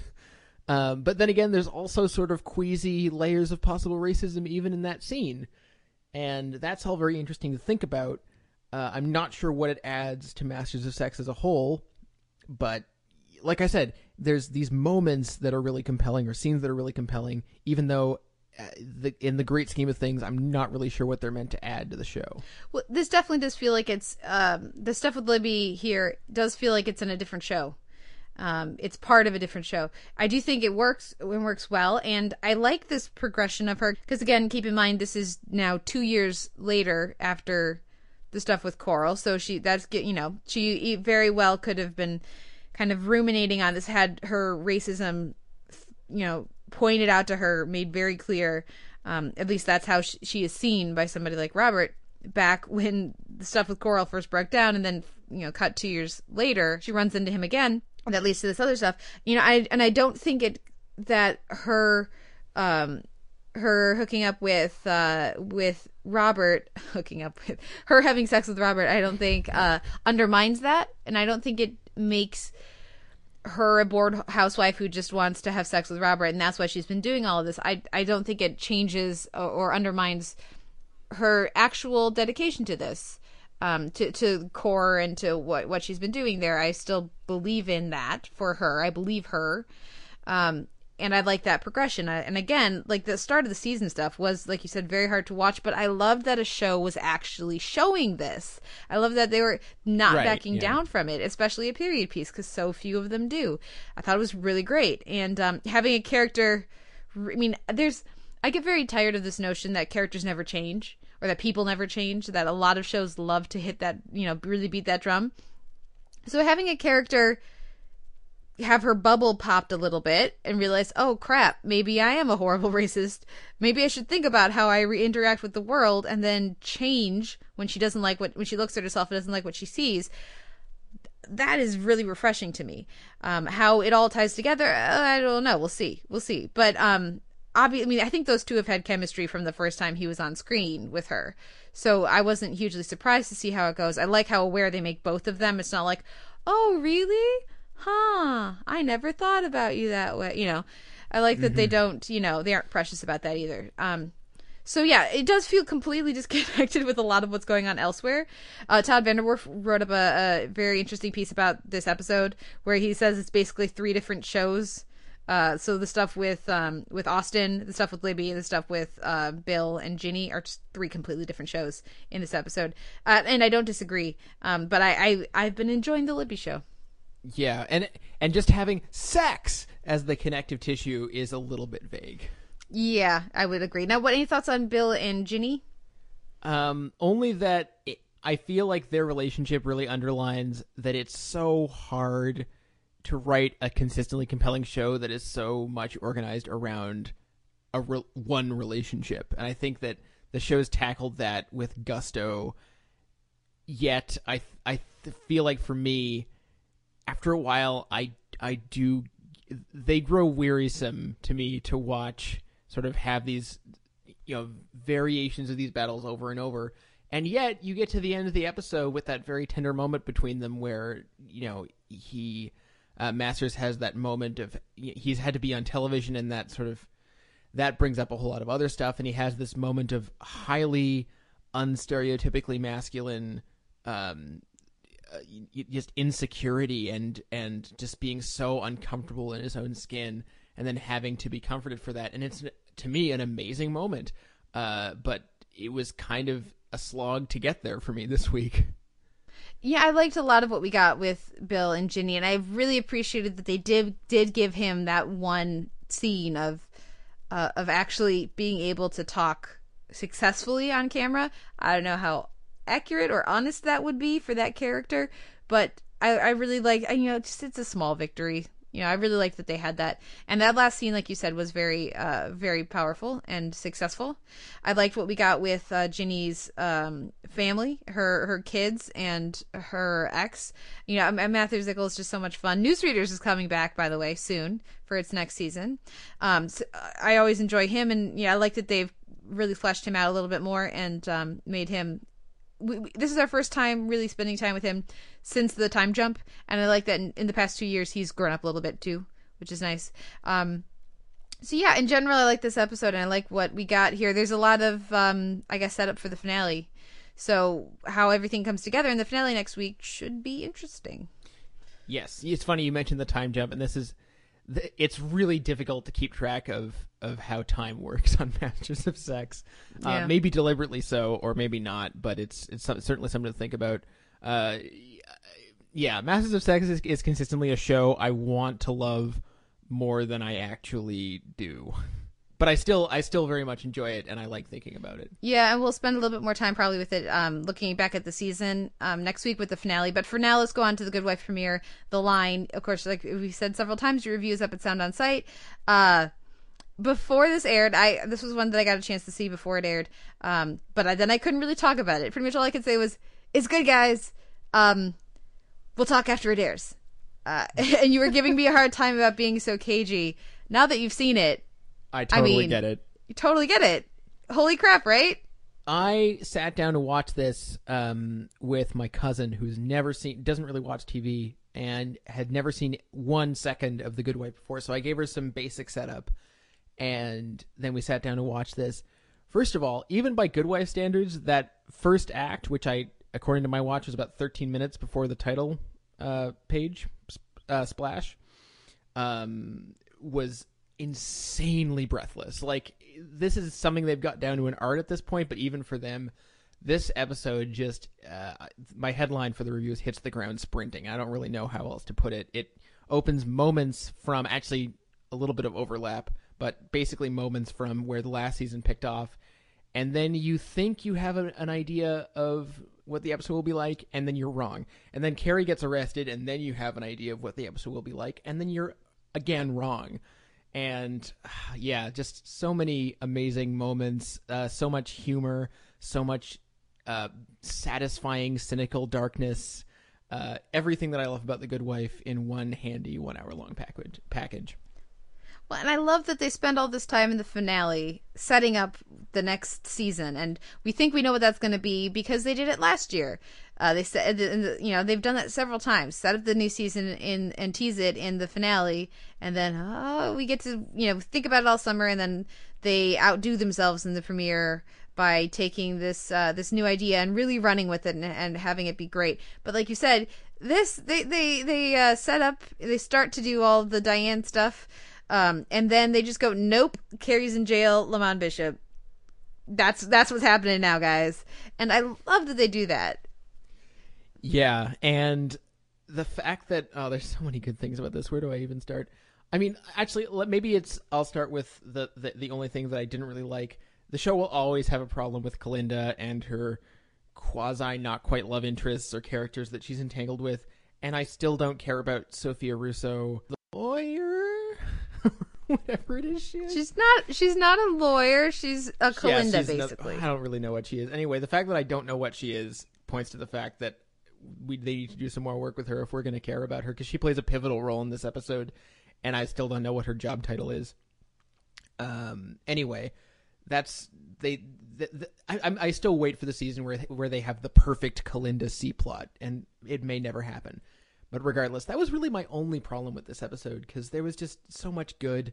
I love David Lee and Lewis Canning just perched like horrible vultures in the middle of any given room, trying to suss out the situation. I loved Eli's daughter, Marissa, who needs to... the fact that she's in this opening episode, I'm hoping means that she'll be in more of this season, because apparently she hasn't been on the show since like 2011, which was shocking to me because I feel like we just saw her.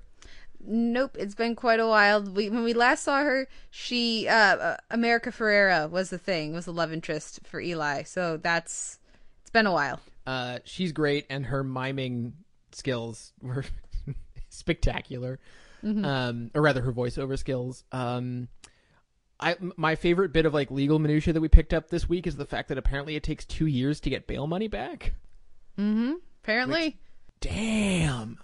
I like, there's a lot that I really liked about this premiere, and there's, like the fun stuff that you learn. The handling of the stuff with Carrie was really good. The setup everything we get with Eli is very interesting and is very fun. The Eli comedy hour, it remains a definite highlight for the show. Like you said, David Lee and Canning are just a blast at being evil, just like straight up cackly, evil geniuses or whatever. That's just always going to be fun for me. The continuingly murky waters of Alicia. I mean, this episode doesn't let you hide from the fact that they are mob lawyers. They're like, there's no getting around it. Like, we like Alicia. She's our hero. We love Alicia even. She represents a killer, a ruthless killer. If they try to help Carrie by telling who the source of the information is, that person will be executed. Mm-hmm. Yeah, and that they don't gloss over that at all. And there's no reason to think that Carrie didn't do what he's been accused of. I mean, the fact that there's a recording helps, but there's no reason to think that if they get him out, it won't necessarily be by disproving that he did it. They may have to do it some other more Weasley way, and it could happen in 2 weeks. It could happen in 6 weeks. It could never happen because it's the good wife and we don't know. And that is a thing of beauty. I'm trying to think of other things to mention that were amazing because there's just so much. We got Fred Melamed as the judge this week, which is always fun. Definitely. My only question about this one is with the Carrie stuff, which I very much enjoyed, is it a little too Will 2.0? In which sense? Did he do something illegal? Is, the suspicion thrown on him? I mean, there's obviously a different twist with all the Lamont Bishop stuff, but it was very familiar to me of, like, you have the upstanding member of the partnership, and you have the more, are they shady? Did they blur the line too much? I feel like it has a different dynamic because we don't spend as much time with Carrie as we did with Will, and he's not part of a theoretical romantic triumvirate, aside from the Kalinda thing, which I don't really want to think about. So I feel like it brings a different dynamic, and also there's just something, the fact that he's actually in jail, and we see that whole process, I feel like that throws, even just visually, them getting to play with that, and just bringing a totally different feel to those scenes. It almost feels like, and I hate to bring up The Wire, but in The Wire, when they add another layer of this is another thing we're depicting this season, it almost feels like now we get to go into jail and see what's going on in there. And we spend time with Carrie in lockup. I don't know. To me, getting to sort of widen their visual language a little bit more and up the stakes in a way that they didn't get to do with that Will storyline by having Carrie in actual physical danger, I think makes it different enough to be compelling. And we haven't even mentioned, of course, the actual scene of bloodletting in this episode, which have the Kings just become adrenaline junkies lately? Because I'm totally into it. Who knows? We'll have to see if they continue this in the next episode. But the last thing I'll mention here is that a fun side benefit of this Carrie storyline is that it really, for me, puts Peter's time in jail in a new context from earlier in the series. Now we're getting Carrie's experience. I mean, but you can't imagine that Peter first being arrested and thrown into Gen Pop and all this other stuff was that less traumatic of an experience for him. So, I think that's an interesting thing to think about as well. Mm-hmm. Last thing I'll mention was having Carrie's dad only cough up $8,000 was a fantastic bit of series memory, because I would otherwise never have remembered that Carrie's dad was an asshole. Yeah, a rich asshole, certainly. Yep. We'll see if he pops back up over the course of the season. I mean, there's so much room to have him pop back up. We'll see if they do it or not. Or if this is their way of mentioning it and then moving on. It could go either way. But what wins your week in drama? Really? Come on. It's The Good Wife. And you can read my review for way too... I think I ended up at about 1,200 words on that. And I wrote them breathlessly in about 90 minutes. And it should have been. It actually went against our format for me to go that long, so I'll try not to do that later. But there were many thoughts. Yeah, I totally feel you.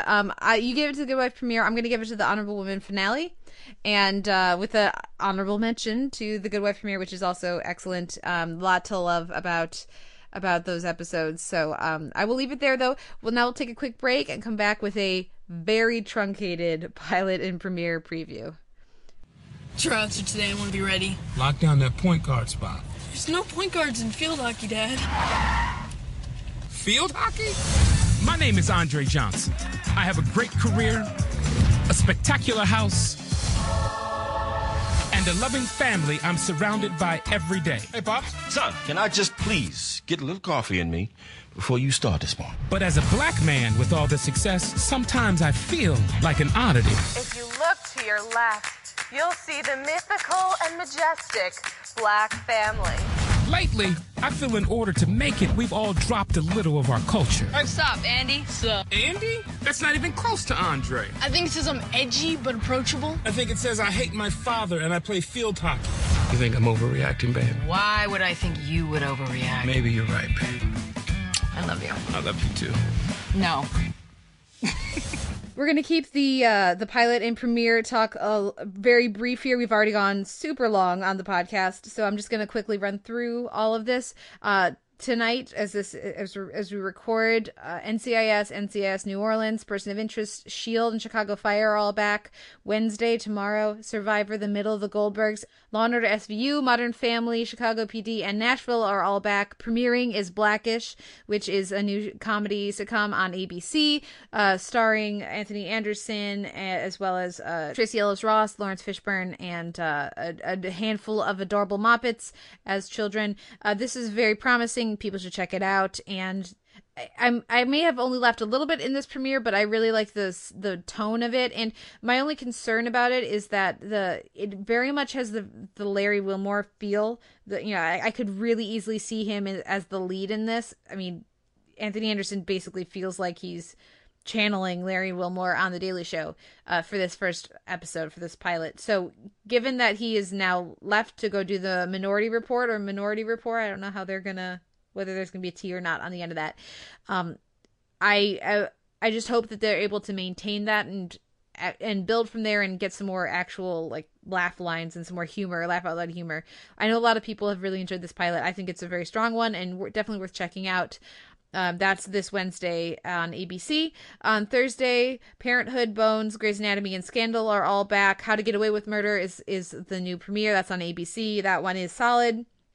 I'm not very interested in this one. They have a sort of a flashback device. There are two timelines that are being told simultaneously. The earlier one will theoretically catch up to the present day, where the flashbacks are coming from, or just the cutting back and forth between the two, where there's an earlier point and a later point. There's a group of law students, first year law students, taking a class called I think it's Criminal Law 100, or as the teacher prefers to call it, the Viola Davis character, How to Get Away with Murder. So we're going to have a case of the week. Likely we're going to have the first year law students seeing what they can come up with to help with that case, that defense. We get some interpersonal stuff. We get one of those law students' neighbors.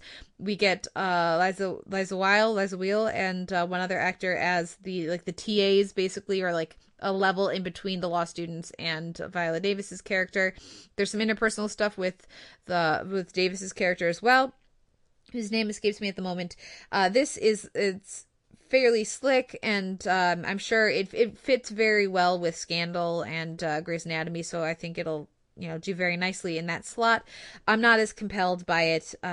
I think the hook at the end of the surprise at the end of the pilot is supposed to hook you, and it just didn't interest me. So whether or not I stick with it is going to come down to just how crazy Thursdays get. And if you guys stick with it, and please let me know when it, if it takes the leap, let me know when that is so I can tune back in.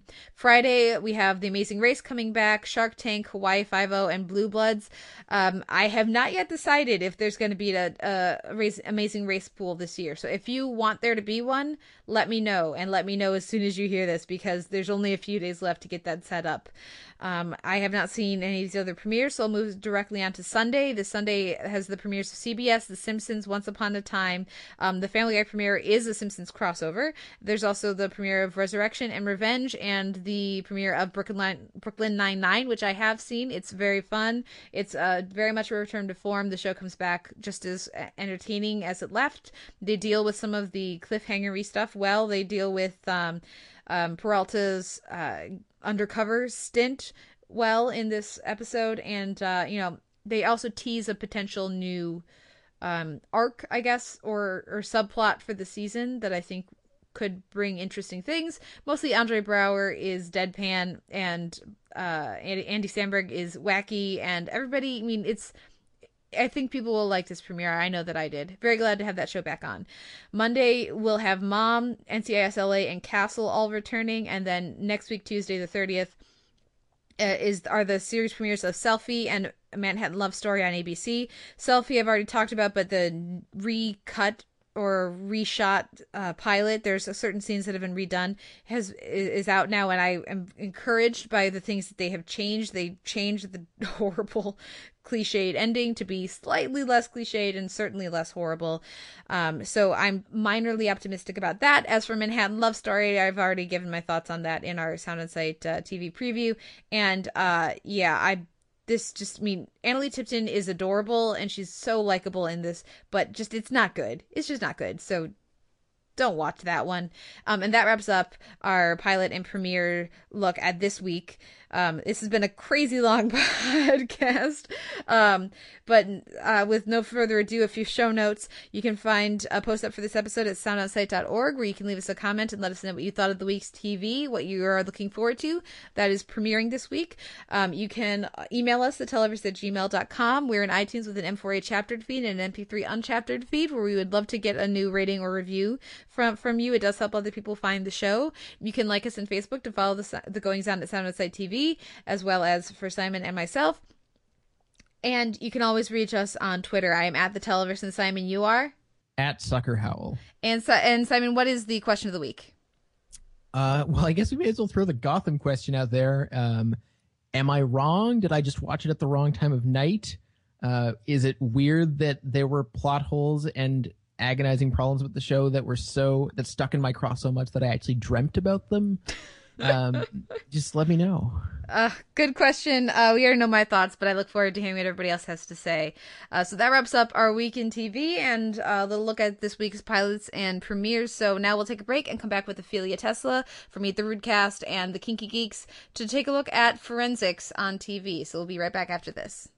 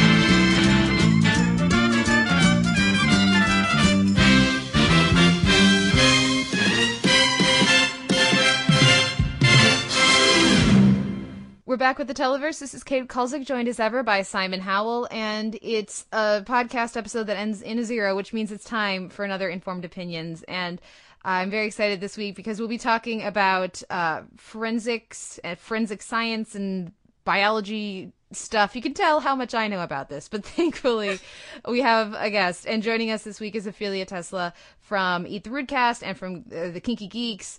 Ophilia, welcome to the podcast. Hi, thank you. Glad to be here. There's so many shows that take advantage of forensics in their approach, and I mean it's just inherent in crime procedurals and serial dramas as well. Oh, and before I get ahead of myself, we should say, Ophilia, you have a background in some of this. You have a degree in pre-med and biology and years of study of forensic science.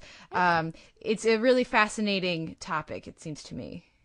It is. It's one of the things that drew me to it was that it's solving puzzles, and that's one of my things. I like to constantly challenge myself and constantly try to solve puzzles, and this is like the highest elevated puzzle solving I could find in all of the different biology pathways. So pathology being my main one, why do people get sick and why do people die? And then of course forensics, you add that to it, and then it just the puzzle gets more and more complicated the more pieces you have. Well, and maybe that's part of why it lends itself so well to TV, specifically network TV. There's a lot of it on network TV, but TV in general, because once it was okay to show this stuff on TV, I feel like CSI was a big show in introducing viewers to this concept, and after that it feels like the floodgates opened, and every show, every cop show, every medical show has some element of this in here. Oh, absolutely. They have really gotten into what goes on behind the scenes. I mean, Dexter really went into it. That was his profession. So you see him in the lab doing the blood spatter analysis, which is a lot of math and nowhere near as fun as they depict it. Like it doesn't look like that in practical. And that's the thing. A lot of it doesn't look the way they portray it. It's not that fast. You don't get results that quickly. Doing a fingerprint analysis can take months sometimes to just find a match. I'm sure it's gotten better when we had the police officers or the police departments blending with the FBI, which for the longest time they didn't get along.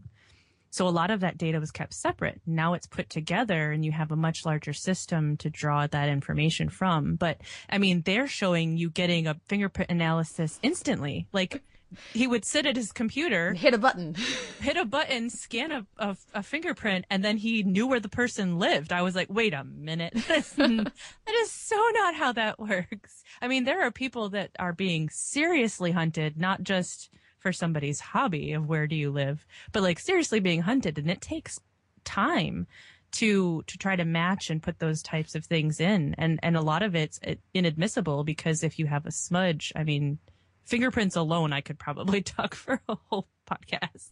This is fascinating to me. Before I forget, I do need to ask. So is that like, to your knowledge, is that like a serious thing with like the FBI and the local cops not playing well? That is actually like a thing that was an issue for a while. Oh, it still is. The issue is, unfortunately, and I won't say that it's still as bad, because I have heard from both sides that there's a lot more cooperation happening. But what it did seem to be was they wanted to be the one to make the catch. And it was publicity. Maybe it was part to further a political career. There was an actual competition. And I mean, honestly, I know that there's still competition even with firefighters and police officers. I mean, that is actually a thing. There is FBI and police officers. The smaller the community you go into, absolutely, that competition is still alive. But bigger cities that realize they have bigger problems and they need to get over themselves and cooperate, or else it's not going to get any better. That's where you see a lot more of the cohesion between FBI agents and police officers. But that is absolutely a thing. And for a long time, their data systems, the information they would keep on file for their arrests was kept separately. That is yeah. fascinating to me, just because it seems like it's such a basic, like when you watch, and maybe it also has to do with it being such a familiar thing for, I don't know, like watching shows like The X-Files, where you're following FBI agents who go into a town, and then it's convenient for there to be conflict. You know, like it comes up as a narrative device so much that you feel like it can't really be a thing, but that is interesting. Totally true. And I wanted to make a throwback to Quincy M.E. He was my first exposure to a medical examiner on television. So I loved that show back when I was a little kid watching that on TV, solving mysteries. That does feel like it's a big one for me. Simon, do you have you seen any Quincy M.E.? I haven't seen any Quincy M.E. I was just going to add, though, that in addition to the X-Files, it's definitely a staple sequence of, I think, any and every cop show ever, of, you know, the murder case that is getting too big, and someone representing the feds comes in and thinks about, oh, this might look good for federal jurisdiction, and they have to prove that it's local to keep the feds buzzing off their backs. I guess that's True. not so far off reality. That is reality. I've had several, not just, you know, the science, but I also had taken criminal justice courses that were taught by, one was taught by a police officer and one was taught by a judge. And we also had, you know, guest speakers that would come in from the FBI in my forensic science classes. And those are some of the questions the students would ask. Is this really a thing? Is there really a competition between police officers and FBI agents? And that is actually a thing. It needs to not be, but it is. Going back to the fingerprint thing, I gotta ask, when you're watching these shows and they're talking about, you know, it's a 10-point match, it's a 15-point match, it's only a 5-point match, and then the cops just like run with that, does that ever, I feel like that would have to drive you nuts once you actually knew anything about this. It does. It drives me nuts mostly because they get the results so quickly, and that's not realistic.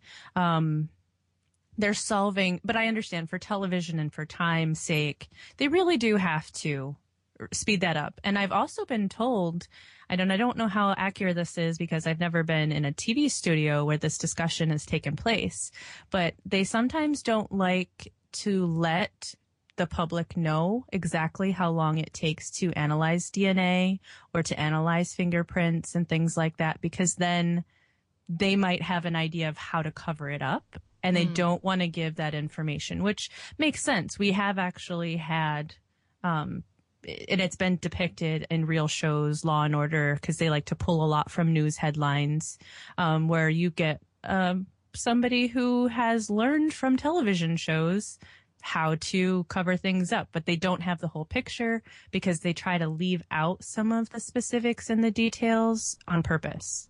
Well, I know that was the thing with Breaking Bad, where the reason they had Walt come up with his special blue meth was because the FDA or the it would be FDA for the drugs. FDA. Yeah, they were like, by the way, please stop telling people how to make really good meth. Right. Could you not actually show the ingredients that are necessary? Yeah. So that's interesting as well. And you know, because you'd think that being a little bit more straightforward with that as a narrative from a narrative standpoint would allow you to commit more fully to the cop who plays by their gut. Because if you wait around for the fingerprints to come in, that might be a month from now, and everybody, you know, your witnesses will be gone, and your other information, just, you know, kind of taking away that element of the magical, you know, science is magic solution of the CSIs, you'd think would lend itself well to more of a, I don't know, instinct-driven detective, which seems to be a popular character.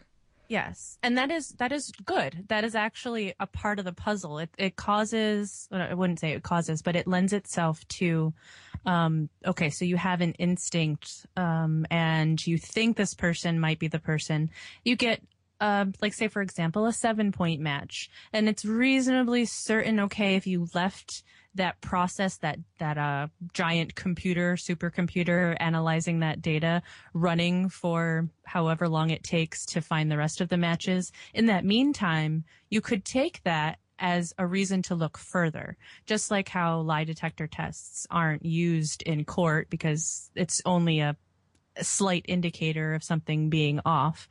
It's enough to say, okay, this fingerprint matches just so far. DNA obviously being a completely separate monster. But maybe a blood match, a blood type match could be enough for you to look at a suspect, to question a suspect, and then use that to further your investigation. But of course, it's not something that you're going to be bringing up to a judge and saying, here, look at 7 points. That means it's this guy. Yeah. I feel like another thing that I always hear, but I never quite get definitive information on, is that DNA evidence in general is much more fallible than we get the sense of on television. I feel like the only show that kind of reflects that idea is maybe Rectify. I don't know if you've seen that. I haven't. Other than that, it's on Sundance. It's really good. You should watch it. I'm writing it down right now. Boom. Yes, one more Rectify person. But I feel like other than that, DNA is very often treated as like, oh, there's DNA evidence now. It's open and shut. Whereas, DNA evidence, okay, that means they touched them at some point, or they were in the room at some point. Exactly. You could have DNA evidence from the person who cleaned the room. In a hotel room, it could be the cleaning lady. It could be room service. You could be so many different people. And when you go through and collect that evidence, you've got to filter all those people out. You have to get a list of everybody who could have possibly had a reason to be in that room, including the guests before or after, if there was a before and after guest of whatever situation happened in a room, or they come to find out a situation happened in a room and they're investigating afterwards. You have to get names of all those people, and then you have to extrapolate who doesn't belong in this picture, who doesn't belong in this room. And that takes so much time. That sounds exhausting. It is. My number one pet peeve is how there's probably several, but they always seem to pick up in CSI, and I know it's for film, but I know other shows have done it the right way. They pick up DNA evidence or swabs of blood or whatnot and put it into plastic containers. That is such a no-no. That breaks down and adds moisture to the DNA sample. By the time you get it to a lab, it means nothing. And then there are some shows that do it right, and I get so happy and giddy and excited when they put it in a brown paper bag, or they put it into, like one of those little pharmaceutical envelopes, the tiny little ones, where they'll put a hair in there. And I'm like, oh, look, they're doing it right. They're doing it right. That's where it's supposed to go. So those evidence bags that we always see that are clear with like the red sticker on it, that's a no-no? That's a no-no. You definitely want it to be in a cardboard box if it's a larger container of things, or I know some of them were gruesome and gory body parts.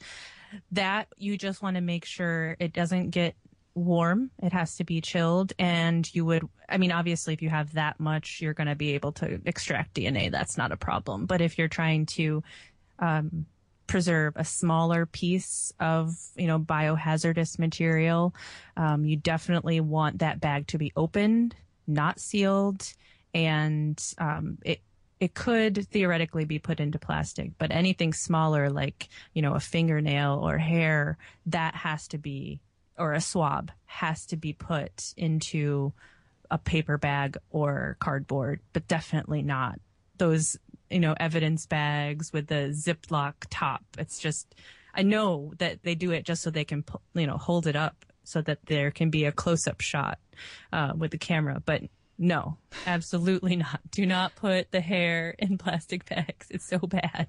Well, see, I'm trying to think of, because you said that it always makes you happy when you see a show that does it right. Yes. I can't think of a single one.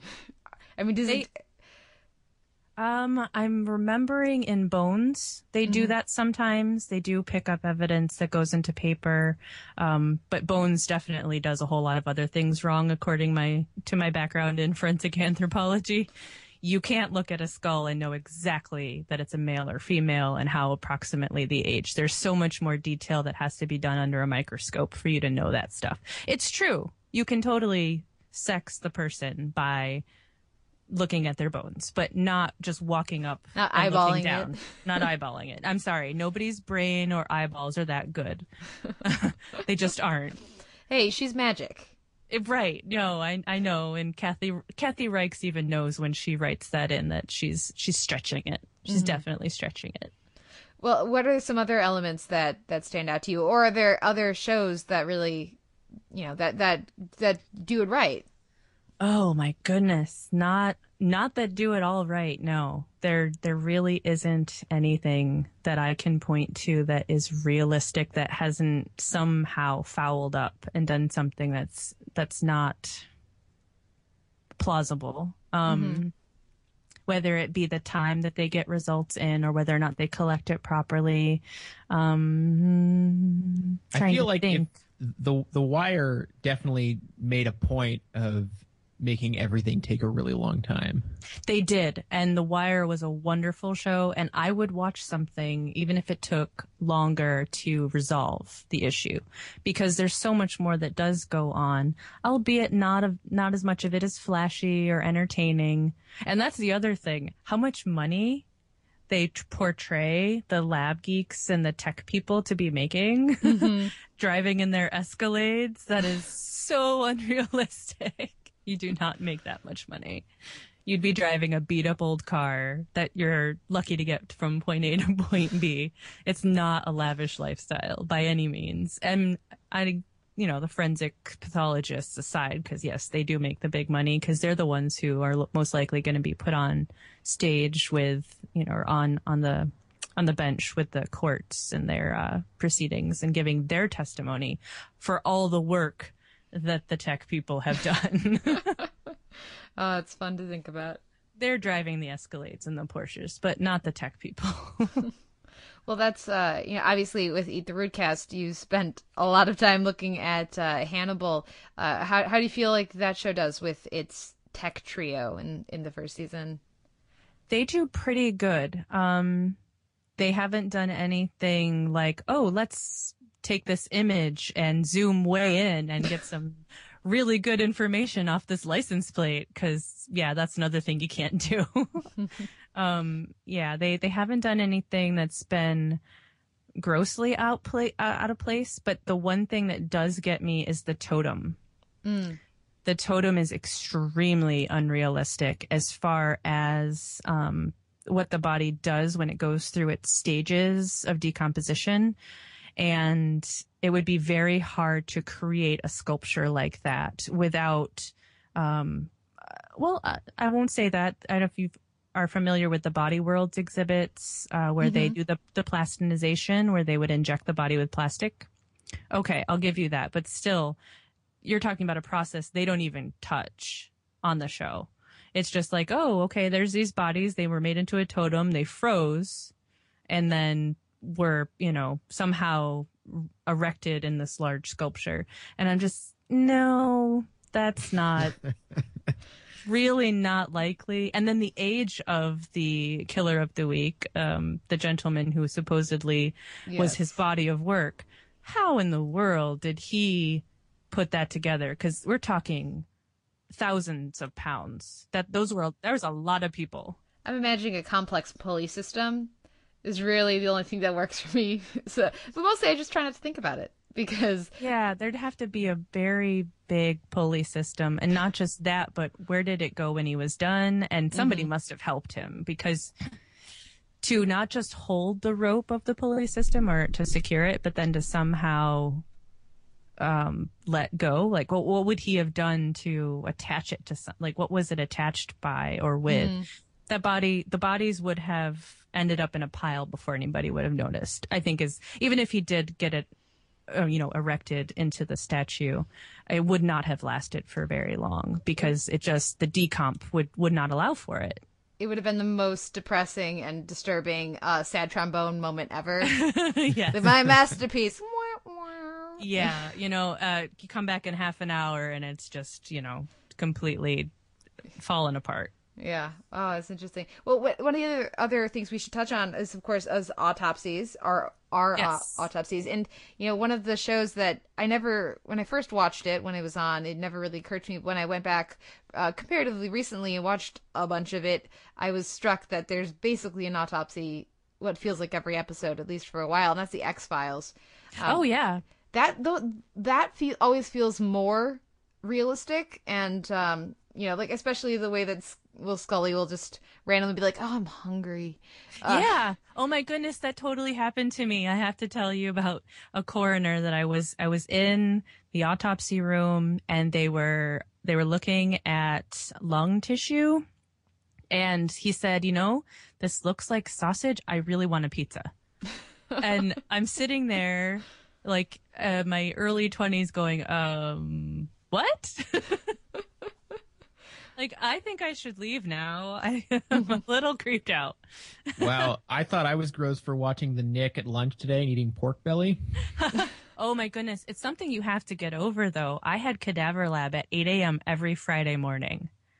If I didn't get over it, I was starving for the rest of my classes. And then I started seeing things that look like food while I was working in the Cadaver Lab, or if I did any extra hours to study, go into the Cadaver Lab and go, I want some steak, or I want some soup. And it's just like, wow, after I just saw that I had to kind of just push past it, like compartmentalize that. Like, okay, this is my class and I'm learning about these things. And the fact that I need to eat to survive is completely different. I think one of the things that most shows tend to do with autopsies is I feel like very few shows really demonstrate how significant a process it is, that it's very invasive. It's everything. It's a huge process. They kind of want to just like wave their hands over a corpse and then just hand the detectives a series of information to help them catch the baddie. Right. But it's a lengthy process. Yes. If you've ever watched Dr. G, that's somewhat of a relatively realistic depiction. It's almost an all day. You might have one assistant, and to do one autopsy where it's pretty reasonable, you even know the answer to why or how the person died, and you just need confirmation. So there was a couple of episodes where they did the whole process, and what really gets me or got me when I started seeing these is the utensils that they use. I always imagined it was similar to surgical equipment. So you'd have something that opens the rib cage and, so that you can weigh the organs and whatever. And of course, it's very serious that you put back absolutely everything. Even in our cadaver labs, if something were to fall off onto the floor, you had to collect it in a specimen bag on the side, because a lot of families were perfectly happy with having the body donated to science. But when they did bury the body, they wanted all the pieces back. So that was another thing you had to keep in mind. But the utensils that we used were everyday utensils. No joke. There were soup ladles and pruning shears. Wow. Those are like, I can't go to a hardware store or like a Wilson and Sonoma and not be like, oh my goodness, like, oh my goodness. The same things. And it makes so much sense. It's especially depicted in Hannibal. It's that blend of these everyday items that you would think, okay, I'm using this to cut through the bone on a steak. But if it cuts through the bone on a steak, guess what else it cuts through? Bone. It cuts through bone. And we all have them. So yeah, when I saw the things that were hanging on the wall or the utensils that the assistants would be washing, and it's like, that isn't a true like metal soup ladle. That is what that is. That is a soup ladle. And it's hanging on the wall in an autopsy room. Okay. Like several times you kind of have to be like, all right, this is not grossing me out. I'm okay. It almost feels like, in a strange sense, Hannibal, of all shows, despite how fantastical it is, kind of gets to the heart of how people in the profession need to see the human body. Mm-hmm. It's like, oh, we're all just meat, really. We are. And that's exactly the point of when you were first working in that environment as a lab tech, or even if it's just in your, education, where I had EMTs and nurses fainting when we brought out the cadavers. They couldn't handle it. Like once that body was uncovered, because they'd only ever seen bodies, in real life. They've only ever seen a bleeding person who's asking for help, which to me almost makes me a little bit more unnerved, because you've got to stop that bleeding. Whereas a cadaver, it's like, okay, it's there. It's a learning tool. But for them, it was such a shock to their system that I saw them like dropping like flies. And it was like, okay, so... all right, we're going to have to, everybody pick this person up, bring them outside, go get water, somebody get a fan. Like, now we've got another cadaver. Right. We've got to wake this person up before they become one. But yeah, it was interesting to see people's reaction to it, because you really don't have that mindset of what is inside you. It's everything is so visceral and on the outside. You have input coming from the outside world. You don't really think about what you're made of. And Hannibal does very well remind us, you know what, your parts are just like animal parts. And more specifically, a lot of medical testing is done on pigs, because the larger breeds of pigs, their chest cavities and their hearts and their lungs are very similarly sized. And it's a very good comparison to work and learn on. A lot of people will learn how to be surgeons on a pig in a pig lab. They've definitely shown some of that on The Nick this season. The Clive Owen character just hands inside a pig, trying out a new type of stitch or something. So that's very interesting. One of the questions I needed to make sure we ask before we run out of time here. We could talk about this stuff all day, by the way. This Probably. is absolutely fascinating. What are there particular personality types that you see or that you've experienced that are drawn to this? Because it seems like with everybody we've talked to on the different professions, different experiences, when they come on here, they say, yeah, there's some of that, but for the most part, it's all different types of people. I'm curious if that holds true with something that could be so difficult to take if you're the wrong mindset, or don't have the right stuff for it, I guess, as forensics. Absolutely. That, I think, is definitely a thing. I won't say that there's a personality type or, generalize the types of things people might enjoy doing in their spare time. But there is kind of a brass to it. You have to steel yourself for some of the things you might end up seeing, as a person who would be in the room for an autopsy. It doesn't matter what level of education or what your title is. If you are going to be walking into a morgue at any point in your life, you kind of have to be able to look at the situation and realize what your role is in that situation, that you are trying to find justice for the person who is on that slab, if that is indeed the case, or if you're just pronouncing like for a coroner, which is just pronouncing death. And then, of course, if there is a questionable death, that's when you would call in the forensics team, or you would call in other specialists, and they would look even farther. So the coroner, which is an elected official, I would say is much more lighthearted, a little bit more easygoing. Not to say that they don't also have to have the same sort of, I guess brass balls is the only thing I can think of. I don't know if that's a good phrase for it.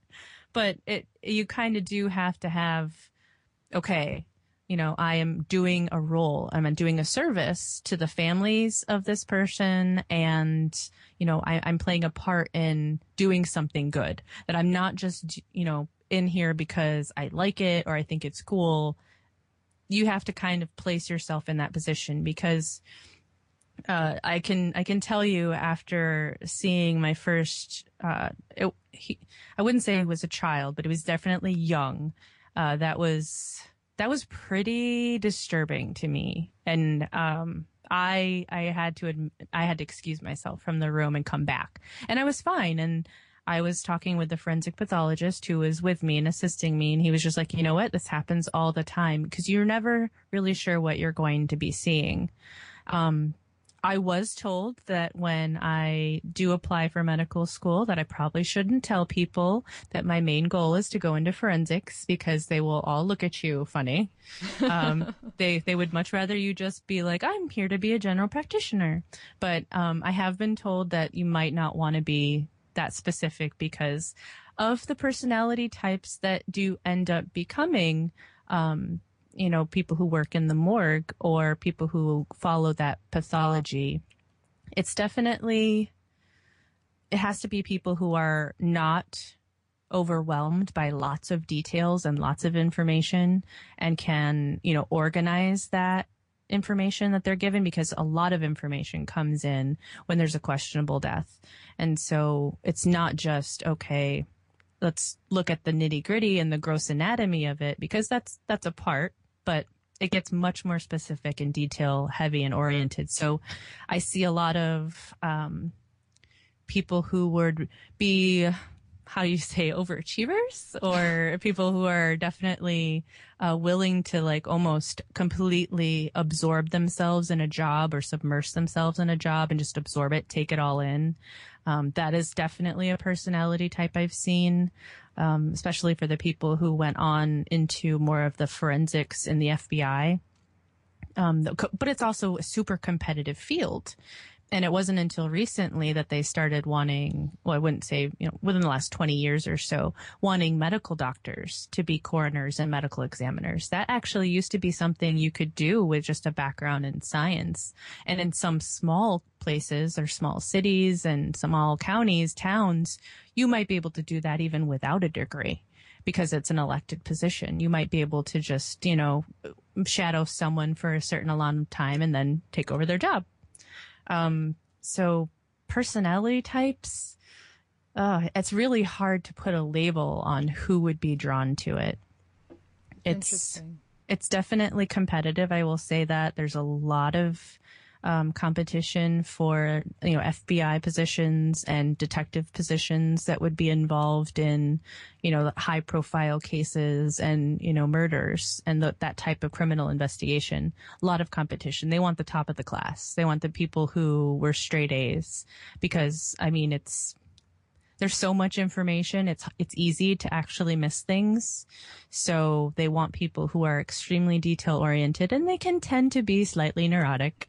And then the few forensic pathologists that I've met, oh yeah, they totally fit that personality type.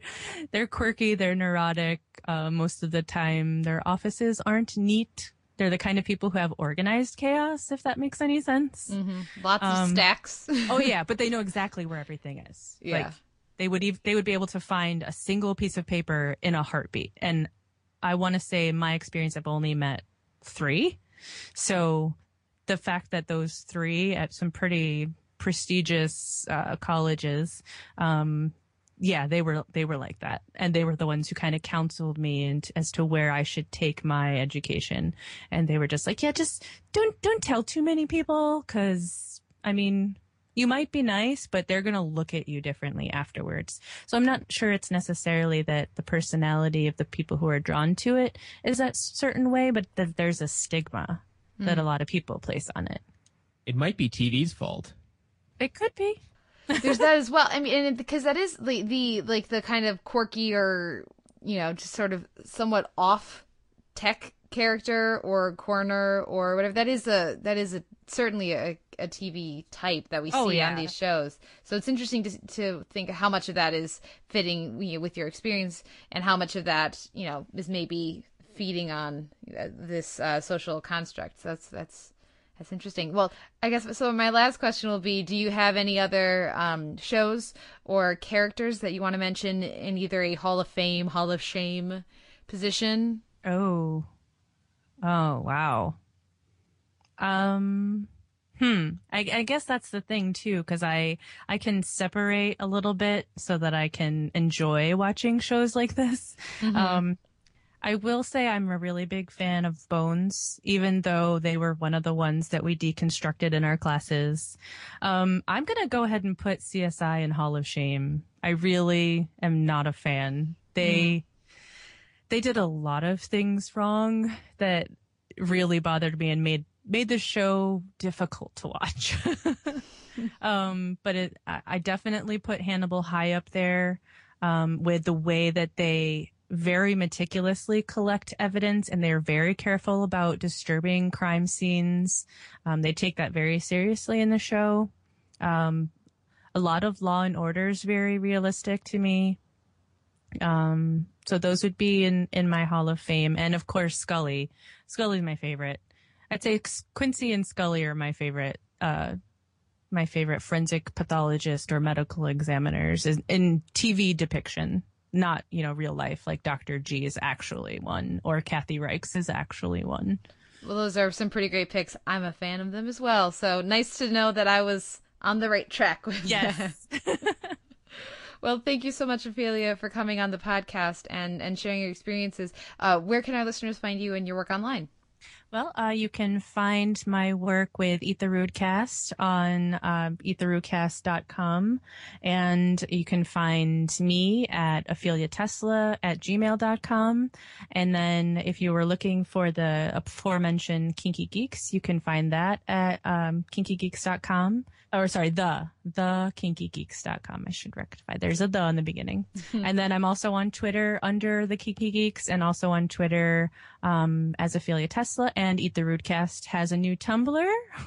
So we're going to do something with that eventually. But yeah, most of the things that you'll find us on are there. Great. Well, again, thank you so much for coming on. Thank you. Thank you, everyone, for listening. We'll be back next week with another episode of the Televerse.